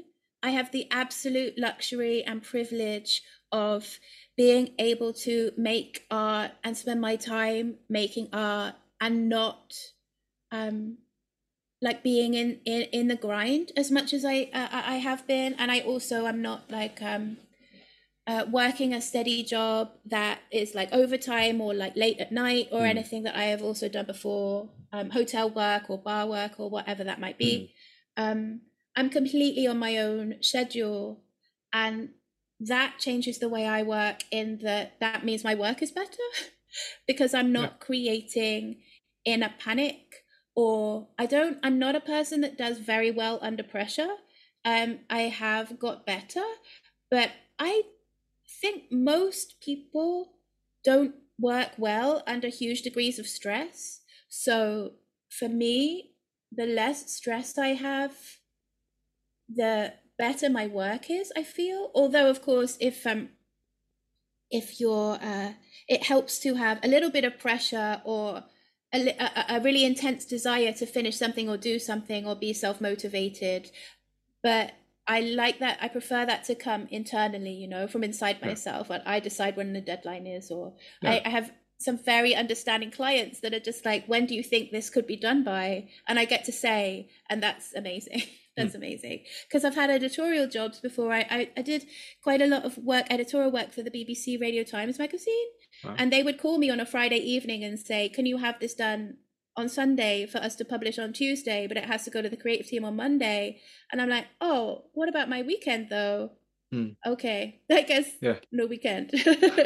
Yeah, that's the thing as well. Any work takes time to create. You know, and you want to create to the best of your ability of what you're creating. You're not here just to pump out work like a factory. I don't send out bad work. I will call a client and apologize profusely and work on it until it's good. I just don't. I mean, by my own standards. Yeah, of course. Obviously, I might have had some clients who are like, well, this isn't good work, but hopefully not recently. So I want to talk a bit about your creative process, if that's okay. So like, what is your creative process like? And do you have any particular routines that help you focus on your work? It depends if I'm working digitally or with analog materials. I also do quite a lot of work on my analog work, not on the small pieces, but on the larger pieces in like post-production. So if I decide to make something into a t-shirt design, or if I upload it to an online shop or make digital materials from it, then that's a different process than if I'm just making the art from scratch. So it depends. So for Collectober, I knew I was going to be short on time, that I was been creating every day. I went back to the UK 2 weeks ago for my mom's birthday. So I knew that I was going to be away 5 days in the middle of it. And a friend of mine got married and all sorts of things have happened. So I knew I was always going to be behind. So what I did was I looked through all of the material I have in my drawers and on my shelves. And for each prompt, I collected together 5 or 6 pages of stuff that I thought would be relevant, either aesthetically interesting or thematically relevant. And I laid them all out on my work desk and just put them together with like a little bit of masking tape at the edge and labeled it. And then I labeled it all the way from day 1 to day 31 from right to left, so that every time I made a collage, I could collect whatever I'd left for myself previously and use that, and a pile of just random materials. I've got an incredible Michel Basquiat book, which is amazing. A bunch of like Gilded Age, Renaissance books, and piles of different kinds of tissue paper and all different kinds of materials that I just use all the time in a kind of constant stash next to me. And then I have the collection that matches the theme or prompt that I'm doing, and then I just work on that as I go along. In the last month, at the beginning, I was making like 2 or 3 collages. Like I was working overnight when it's like really quiet and I just have the place to myself, and I had a bit less client work. So I just took the time. I was able to take the time to just make those like overnight, start at like 8 p.m. and then just work all night on like 2 or 3 pieces. More recently, it's been a lot more chaotic because I've had a lot more life stuff to do and I've had client work, which has been amazing, but also cuts into my personal collage time. Yeah, of course.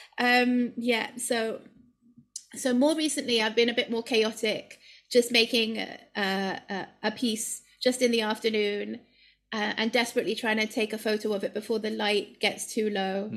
I didn't realize until Monday that the clocks had gone back.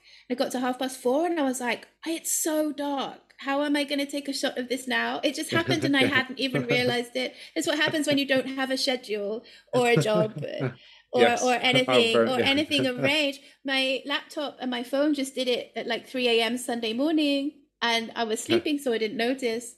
And then I was like, whoa, why is it so dark? Yeah, bonkers. You would have thought after years I'd be used to it, but I'm still no. I don't think any of us are. By surprise every time. Because now you've just said that, I've just thought I need to remember next time I do an interview that the clocks were changed. Yeah. Because we arranged this as well. I mean, I'm glad that they went back in the UK at the same time, because I had to double check, because we arranged this at 1 and I was like, oh, that's 2 my time. And then when I figured out our clocks had gone back, I was like, oh, is that still 1 then? So then I had to go back and So sometimes when I know I'm very short on time and I have time to prep, I will like do quite a lot of prep and do organizing and set myself up the easiest way to create every day. But my normal process is just I have a list of ideas, and some of them are ideas for series and some of them are ideas for individual pieces. And then quite often I will go to the thrift store and just pick up a book and be like, wow, I just love everything in here, and like tear everything up and kind of categorize it, and then make pieces just using mostly that. Or it's a bit chaotic. It really depends day to day. I'm trying to be a bit more intuitive and a bit less overthinky about things, because a little over analytical maybe, but you've got to play to your strengths as well, I think. So how important is it for you to document the creative process of your work, and do you ever show like the failed images? It's not important to me at all to document the creative process. I do have a mobile stand, and I had planned to make my Instagram account, and I probably still will, because I'll have to do this for my Patreon anyway, a bit more personal, like show what happens behind the scenes. But I'll be honest, that is for other people who might be interested. It's not really for me. I have quite a distinct memory of making every piece I make. So I could probably describe to you how I made any one piece, even though I make a lot of work, because what happens is I have a very personal relationship with that piece of work while I'm making it. So I kind of know what was going on in my life or my mind at the time, or what I was thinking about while I was making it. And that to me is like more important than documenting like the technical processes, because I don't really do anything like super exciting. I'm still just scissors and a scalpel and glue. So I don't do anything very super interesting technically at the moment, or I haven't done for a little while. So it's not super important for me because I have the memory. When I look at each piece, I have the memory of how it was created in my own head. But I will start doing that for other people because I know other people are interested. And also, it's just really nice to watch a time lapse. It's very comforting to watch a time lapse of someone making a zine or making a piece. It's just really good, comforting, interesting content.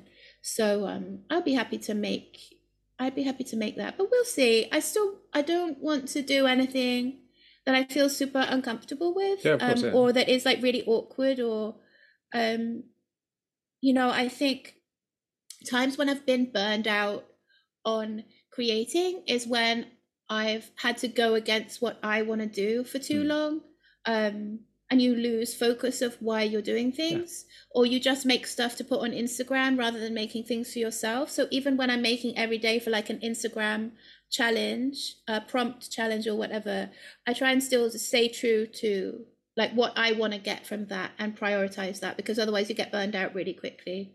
It's hard to make 30 different pieces of work in a month, or like, I'm going to have a little rest when I'm done. I have some really good client work to do. So I use my professional work to take a rest from my personal stuff. That's so dangerous because you're just constantly working.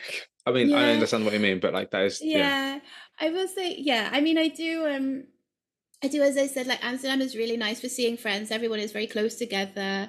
I have a couple lovely friends that always are sending me invites to the really interesting things to do. So I'm more often extremely lucky to be able to just turn stuff down. So I'll just start accepting more invites to do stuff outside the house. Although the weather is bad here, so but I say it is also winter, so instead. I'll just stay at home, with unlimited cups of tea. I had a mad summer, to be honest. So I'm happy to stay in and just make some things.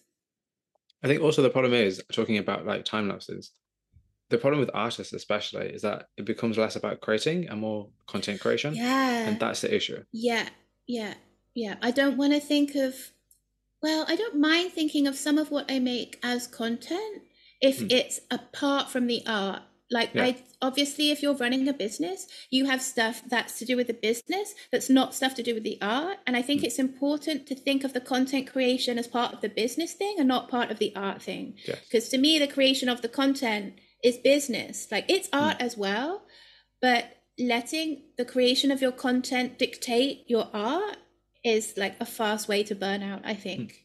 Some people are more successful at it than others, but if you can't be yourself online, what are you even doing? Like it's really tough. It can be more successful for like YouTubers and stuff and podcasters, but if you're making visual art, people want to know you, they absolutely they might want to know a version of you, and you might not want to tell them everything, but they if people connect with you, they do mean it, normally. Unless, I mean, it depends, unless the whole mystery of who you are is part of the work itself, because there's a lot of artists who have A-listers, or that's part of their whole kind of absolutely persona. I've noticed that happens much more commonly with men than it does with women, or at least I should say like masculine presenting people than it does with femme presenting people. And I think there's a whole conversation to be had about how femme people are socialized to connect more directly and personally with our audiences, whereas like masc presenting people are more, there's a kind of a glamour about being mysterious or enigmatic or being like the genius in the attic, or you know what I mean, like that's an interesting conversation. I could talk for days just about that alone, to be honest.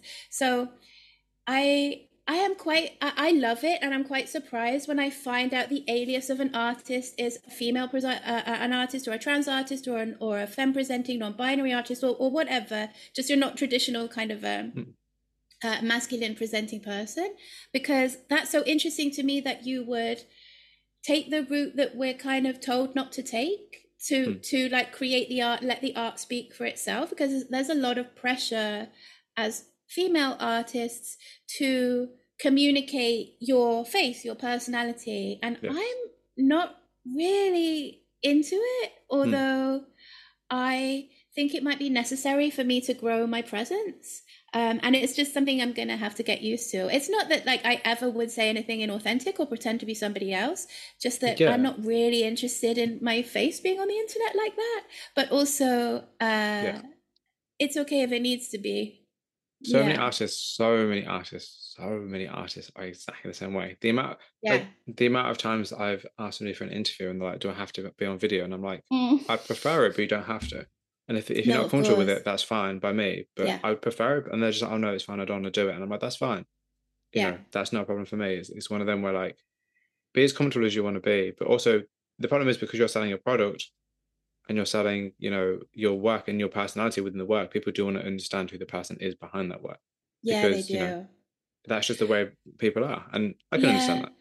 Yeah, and you can sort of try and reject it, and I have tried to do that for so long, but then I realized that the people whose Patreons that I'm a member of, the people whose work I look at the most and refeature the most or repost the most are people whose faces I've seen and who I have some kind of personal relationship Mm. with, even if it's Yeah. only online. And I'm like, well, if I benefit from that from other people, then in order to like grow your platform, you sort of have to be known. Not necessarily you have to be, Mm. but it can help. You It have can to be help. present. Yeah. Yeah. Yeah. People I love to put like, a face to the name. yeah. And I think the way to not get super frustrated and really burned out on something like Instagram or Twitter or social media or wherever you share your art is to develop really good personal relationships on there. The algorithm isn't designed to make you do that. The algorithm doesn't want you to do that. The algorithm just wants you to constantly consume new content all the time from new people. Um, it's not designed for you to have deep personal like DMs with people really. And Mm. I sort of like to like use Instagram in a way that it's not intended in a way to just Yeah. have really, really interesting chats or personal chats with other artists I admire who become friends then online. Absolutely. Yeah. Absolutely. Yeah. Absolutely. So then if I'm already doing that, it's not such a big step to take videos of myself and my process and put them on Patreon. So I think that's what I'll do. Would you ever consider creating like videos or reels showcasing like the selection and the process of finding source materials? I think that's something a lot of college artists struggle with. Yeah, I would love to. The thing about finding source materials is I would have to be super careful not showing anyone else in the video. Like if I go to a thrift store, they're normally full of people who don't consent to being on camera. So I want to be really careful about like, but you could totally do a close up scroll through a bookshelf or something. Mm. Um, I would just love to get better at cinematography, basically video taking. And it's just something that you do as you learn. So we'll Of do that. course. Yeah.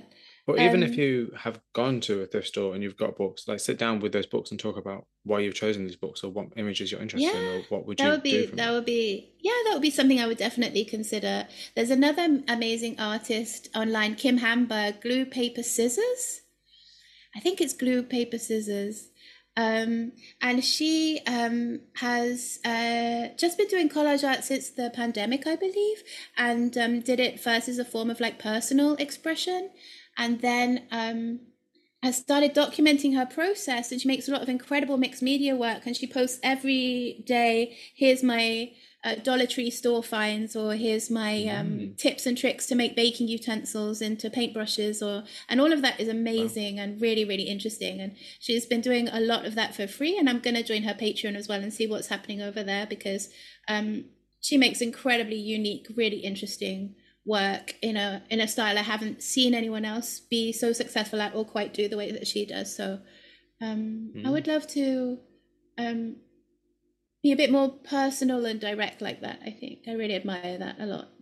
Because as like an outsider to like collage art and I guess art in Mm. general in many ways, like Mm. I'm always really interested in at the minute at least like pre-production of stuff. I'm really interested in Mm. like at what point does an idea become an image rather than the image itself because the image is cool, but like Yeah. like what is that weird process that nobody really sees and it's kind of hard to document before the image is Yeah. created in terms of like okay you're an artist you're walking down the street you have an idea so what do you do with that? How does that materialize? I think for me right now in my life I'm kind of interested in that stage.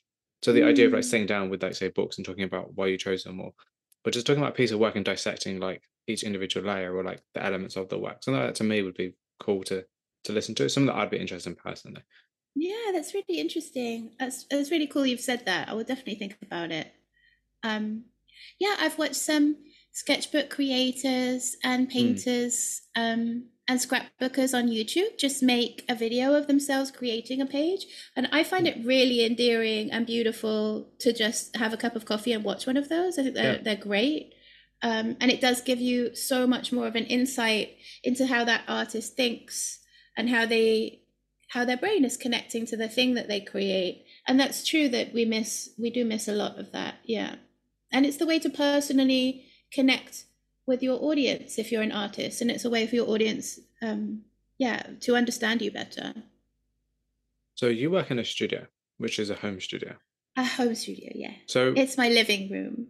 perfect. but That's but the perfect. dining table is my work table. My housemate and my partner are very forgiving of me because my crap is just everywhere.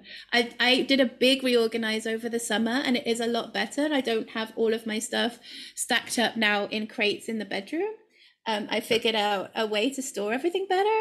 yeah. um, and I have a much better Zoom background, because before you could just see our whole living room and my work table, which just looks like a pile of paper trash, obviously, and all our kitchens. So now I feel a lot better being on camera now because I have a little bit of a better background. You have a lot of But beautiful books behind you. thank you so That's why much. I've been looking at Yes. the like the Pixoplasm. Oh Pixoplasma. I've been yeah, looking at that since the start. That's the only chart I it's can read. I'm like, oh, amazing. that's so cool. Yeah, I I'll be googling that recommend later. it. Yeah, it's Um, character. It's basically like modern character design by oh, illustrators and artists, and that's cool. yes, they're amazing. Yeah. So the idea of the studio, the question of the those about studio. So a lot of artists Yeah. I've spoken to over the years, have Yeah. spoken to about the idea of being lonely because they're working in a studio. I want to ask you, like, Mm. do you ever get lonely whilst working in a studio? And if so, how do you combat that loneliness? I don't get lonely because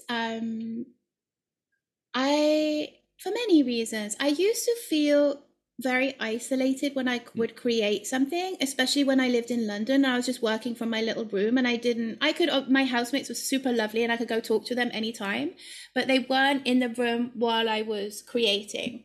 I mm, mean, I would try and like create on the laptop while we were all like having dinner or watching TV, but it's like way too chaotic to focus on anything.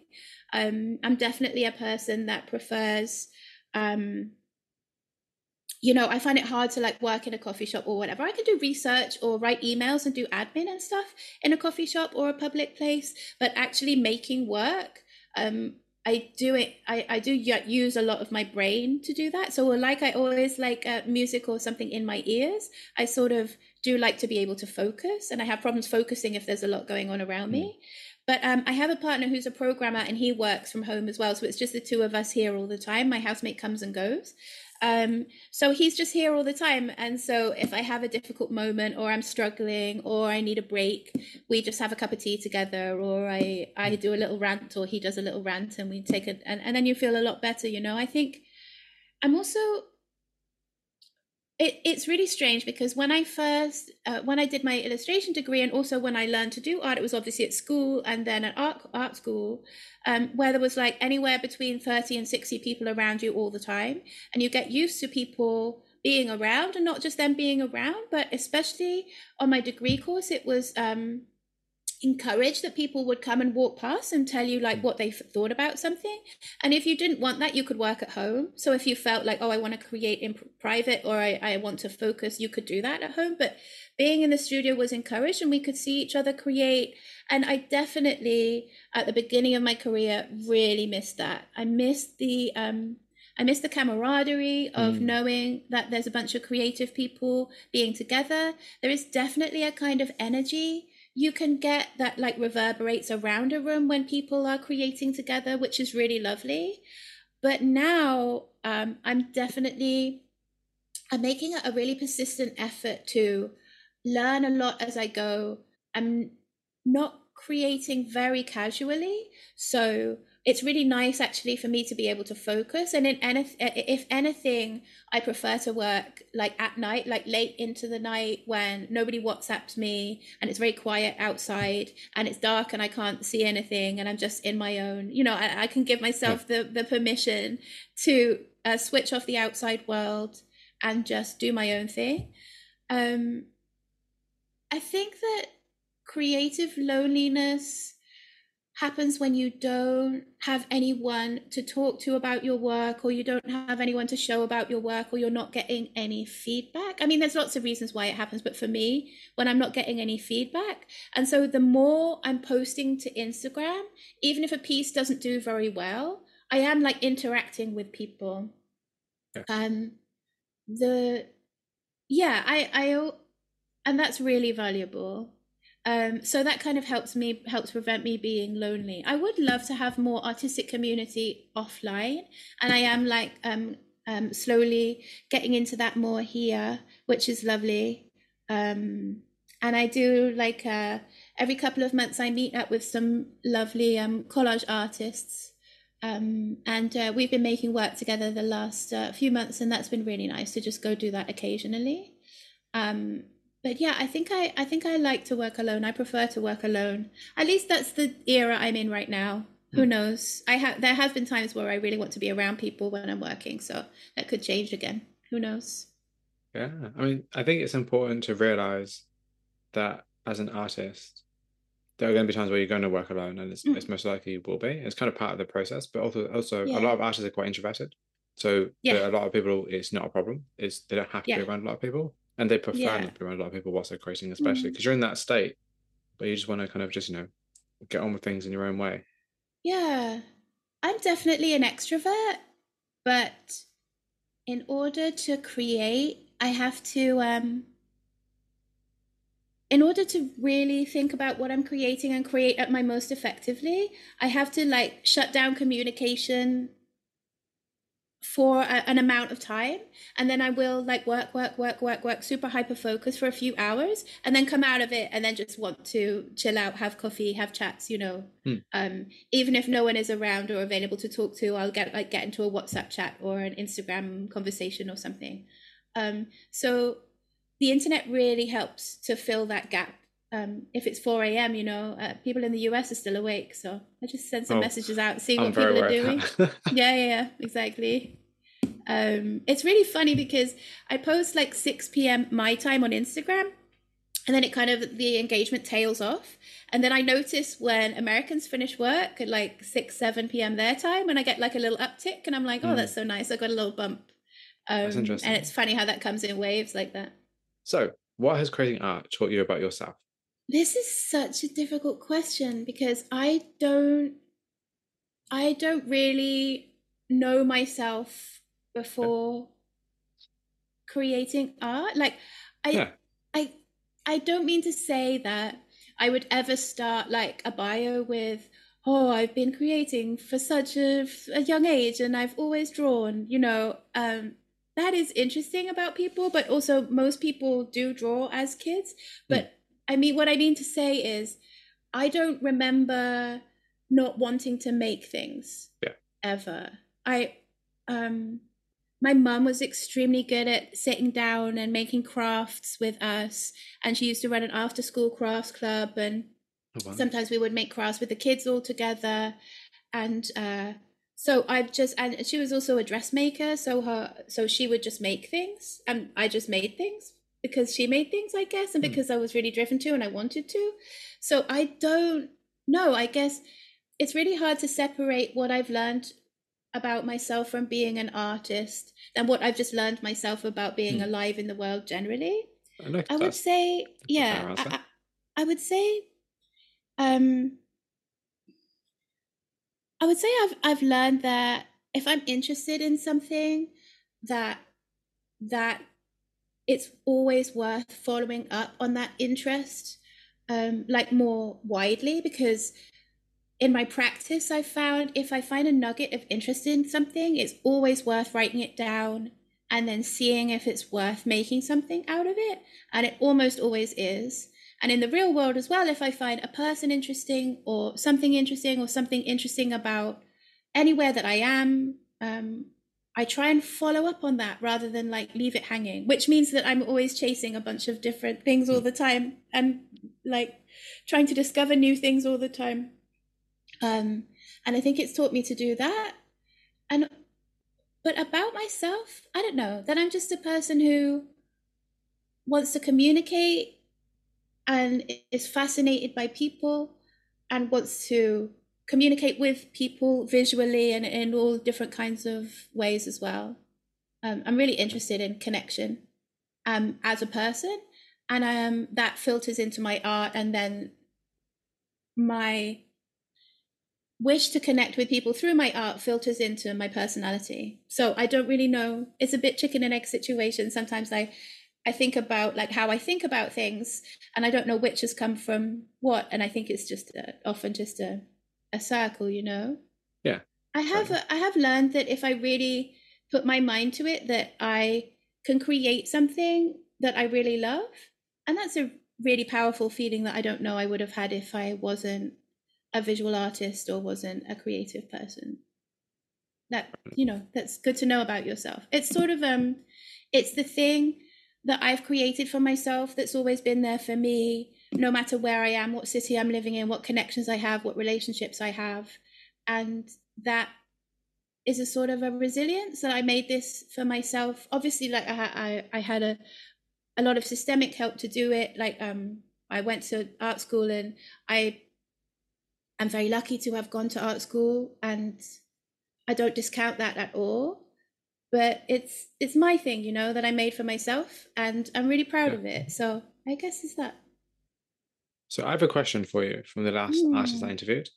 I Mm-hmm. think it's probably changed since I sent you the notes, actually, to be Yeah, no honest. worries. So Surprise this me. question is from a photographer called Andrew Worster. Absolutely lovely guy. And his question for you is there an art form that you've always dreamt of doing? And if so, what is it? Ooh, I would love to make big three-dimensional, multifaceted sculptures with paper. Oh, oh, I wouldn't want to move away from like working with paper, but I would love to hang different kinds of paper and photographs and collages from a ceiling and have them like cascade down in a much more three-dimensionally sculptural assemblage kind of a way. Um, I also, I mean, I always under as an artist, you have this existential feeling where you're like, oh, I want to be a photographer, or I want to be a painter, or I want to make graphic novels. But I've had the opportunity to try a bunch of those things.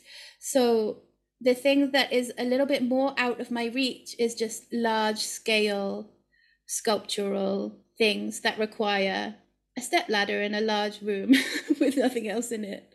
Because that's always the thing is, you know, I've never had a lot of space, so I would like to sort of expand into a space. That would be so exciting.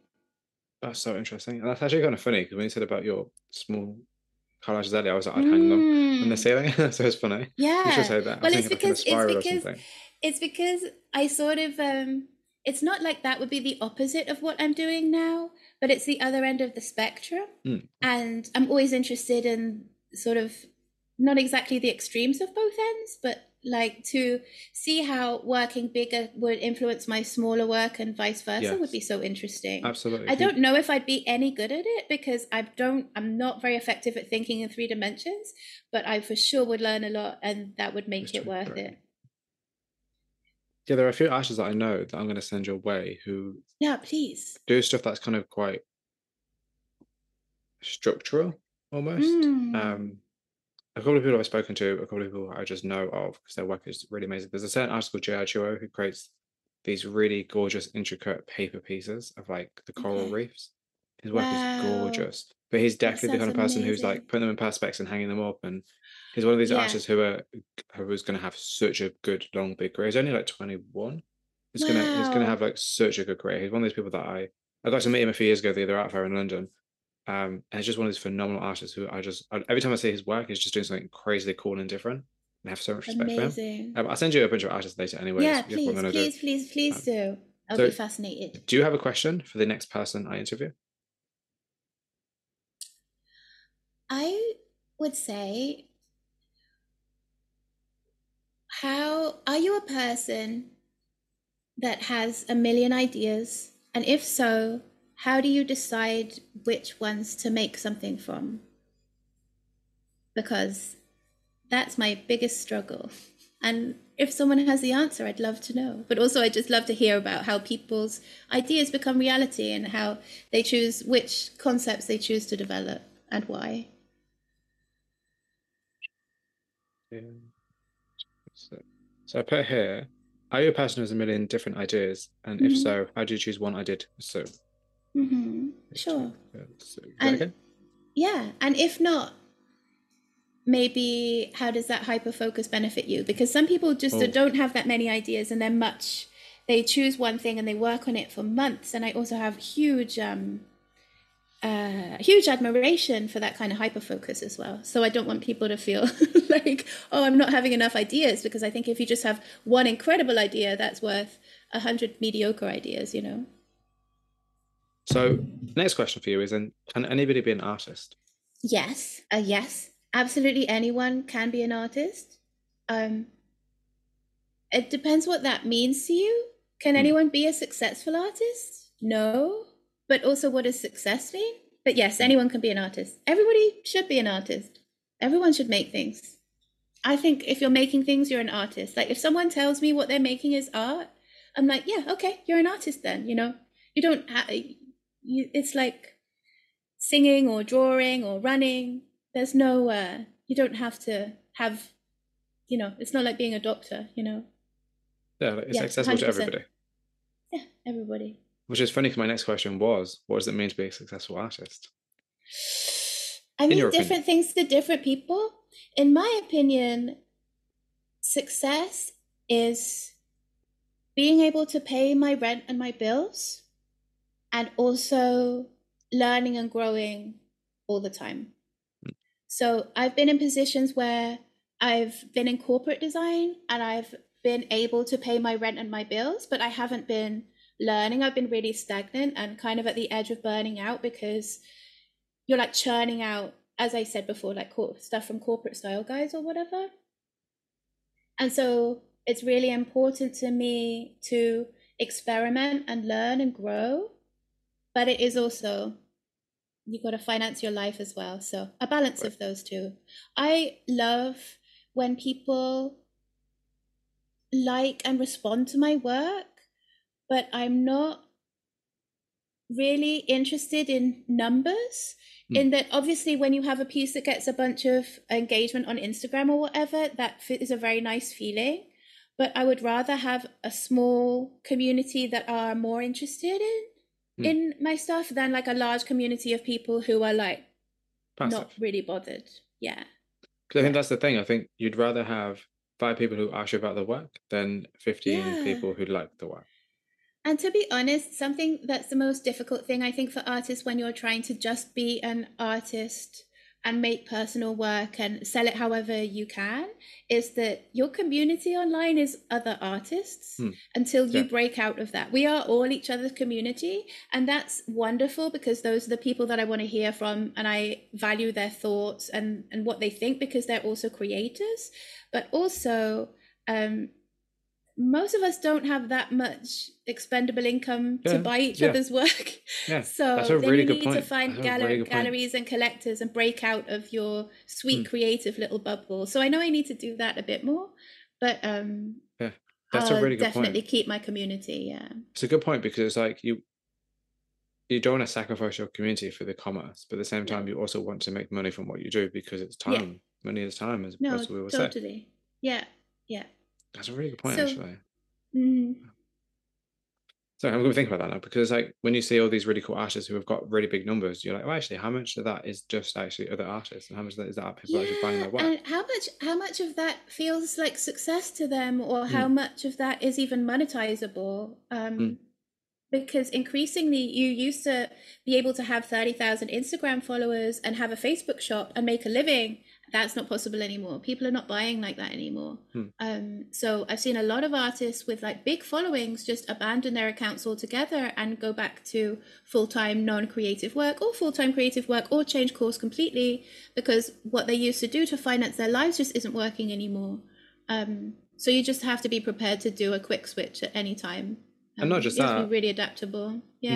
not just that. I think also what I've definitely learned over the years is that the more people you have in a community, the more people you have to spend time talking to, and the more Yeah. consuming it can be. For particularly if you're not a person who talks a lot, or if you're not a person who has the Yeah. time to be able to communicate with everybody all the time, 24/7.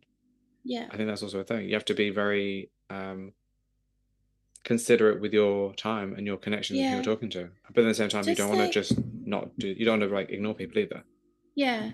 Occasionally at the beginning of like the US school year or at the end of the UK one, I'll get like students dropping into my DMs being like, "Hey, I like your work. Do you want to like talk to me about it for my personal project?" And I accept some of those Yeah. depending on the message and who's sending it.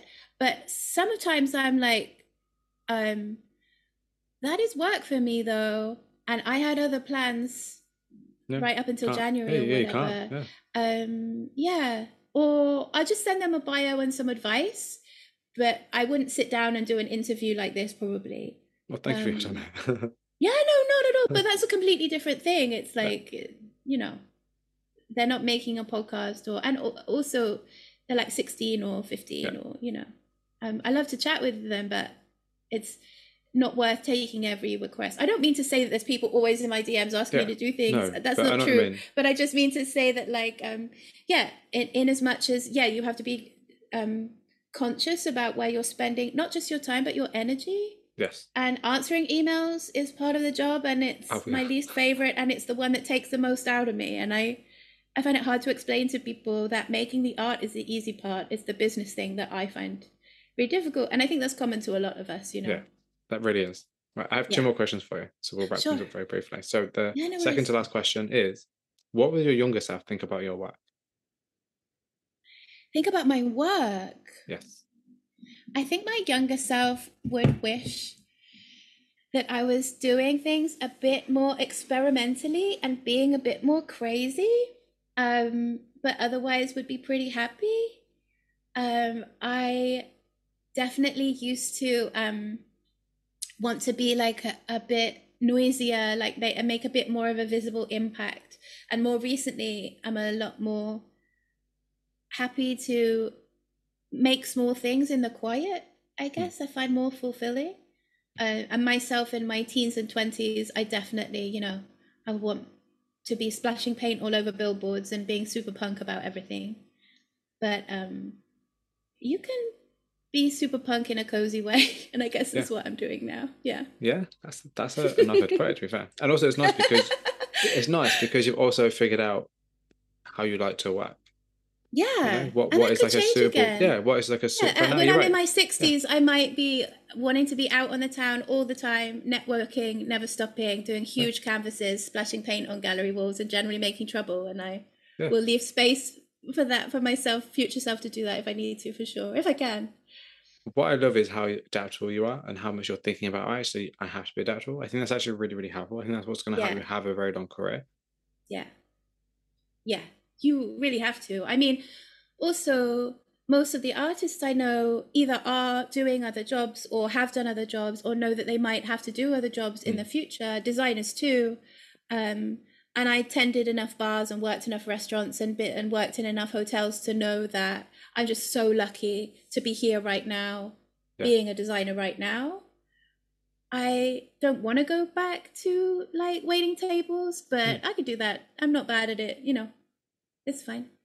I'm so lucky to be able to not have to do that right now. There's also nothing wrong. There's nothing wrong with it. It's like can be really rewarding. But yeah. So the last question, double barrel question, which is, what are you currently working on, and where can people find more about you and your work?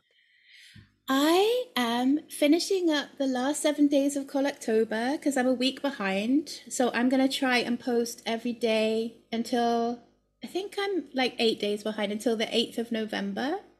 I'm then gonna turn those into a zine, and the most successful of those are gonna be t-shirts, which I'm gonna launch in my online store for Black Friday, which I hate, but support independent creators on Black Friday. That's what I do.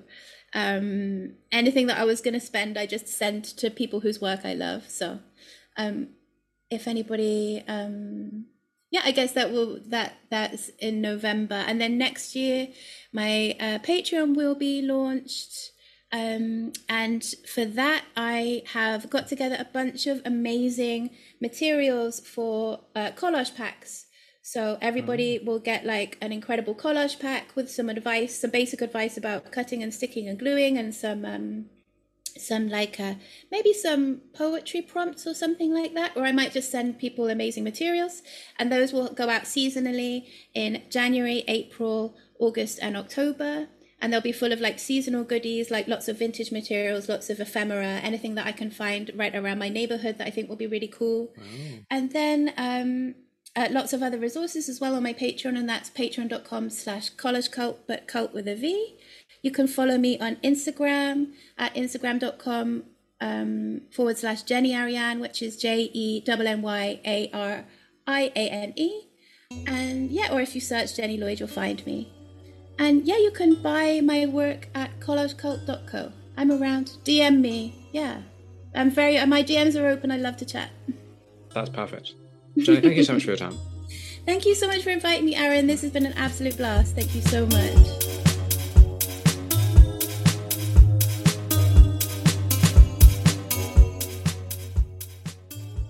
That concludes my conversation with artist Jenny Lloyd. Thank you very much for listening.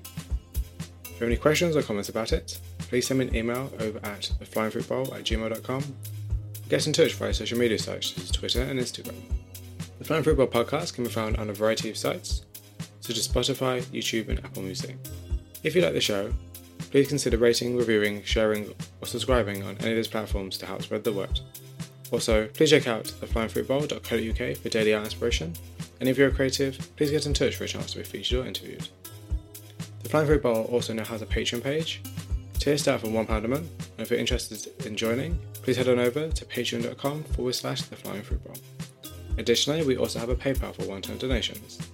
All donations go to the running costs of the site, and I greatly appreciate it. I'll include a link to our PayPal in the show notes. Once again, folks, thank you very much for listening, and until next time, please stay safe.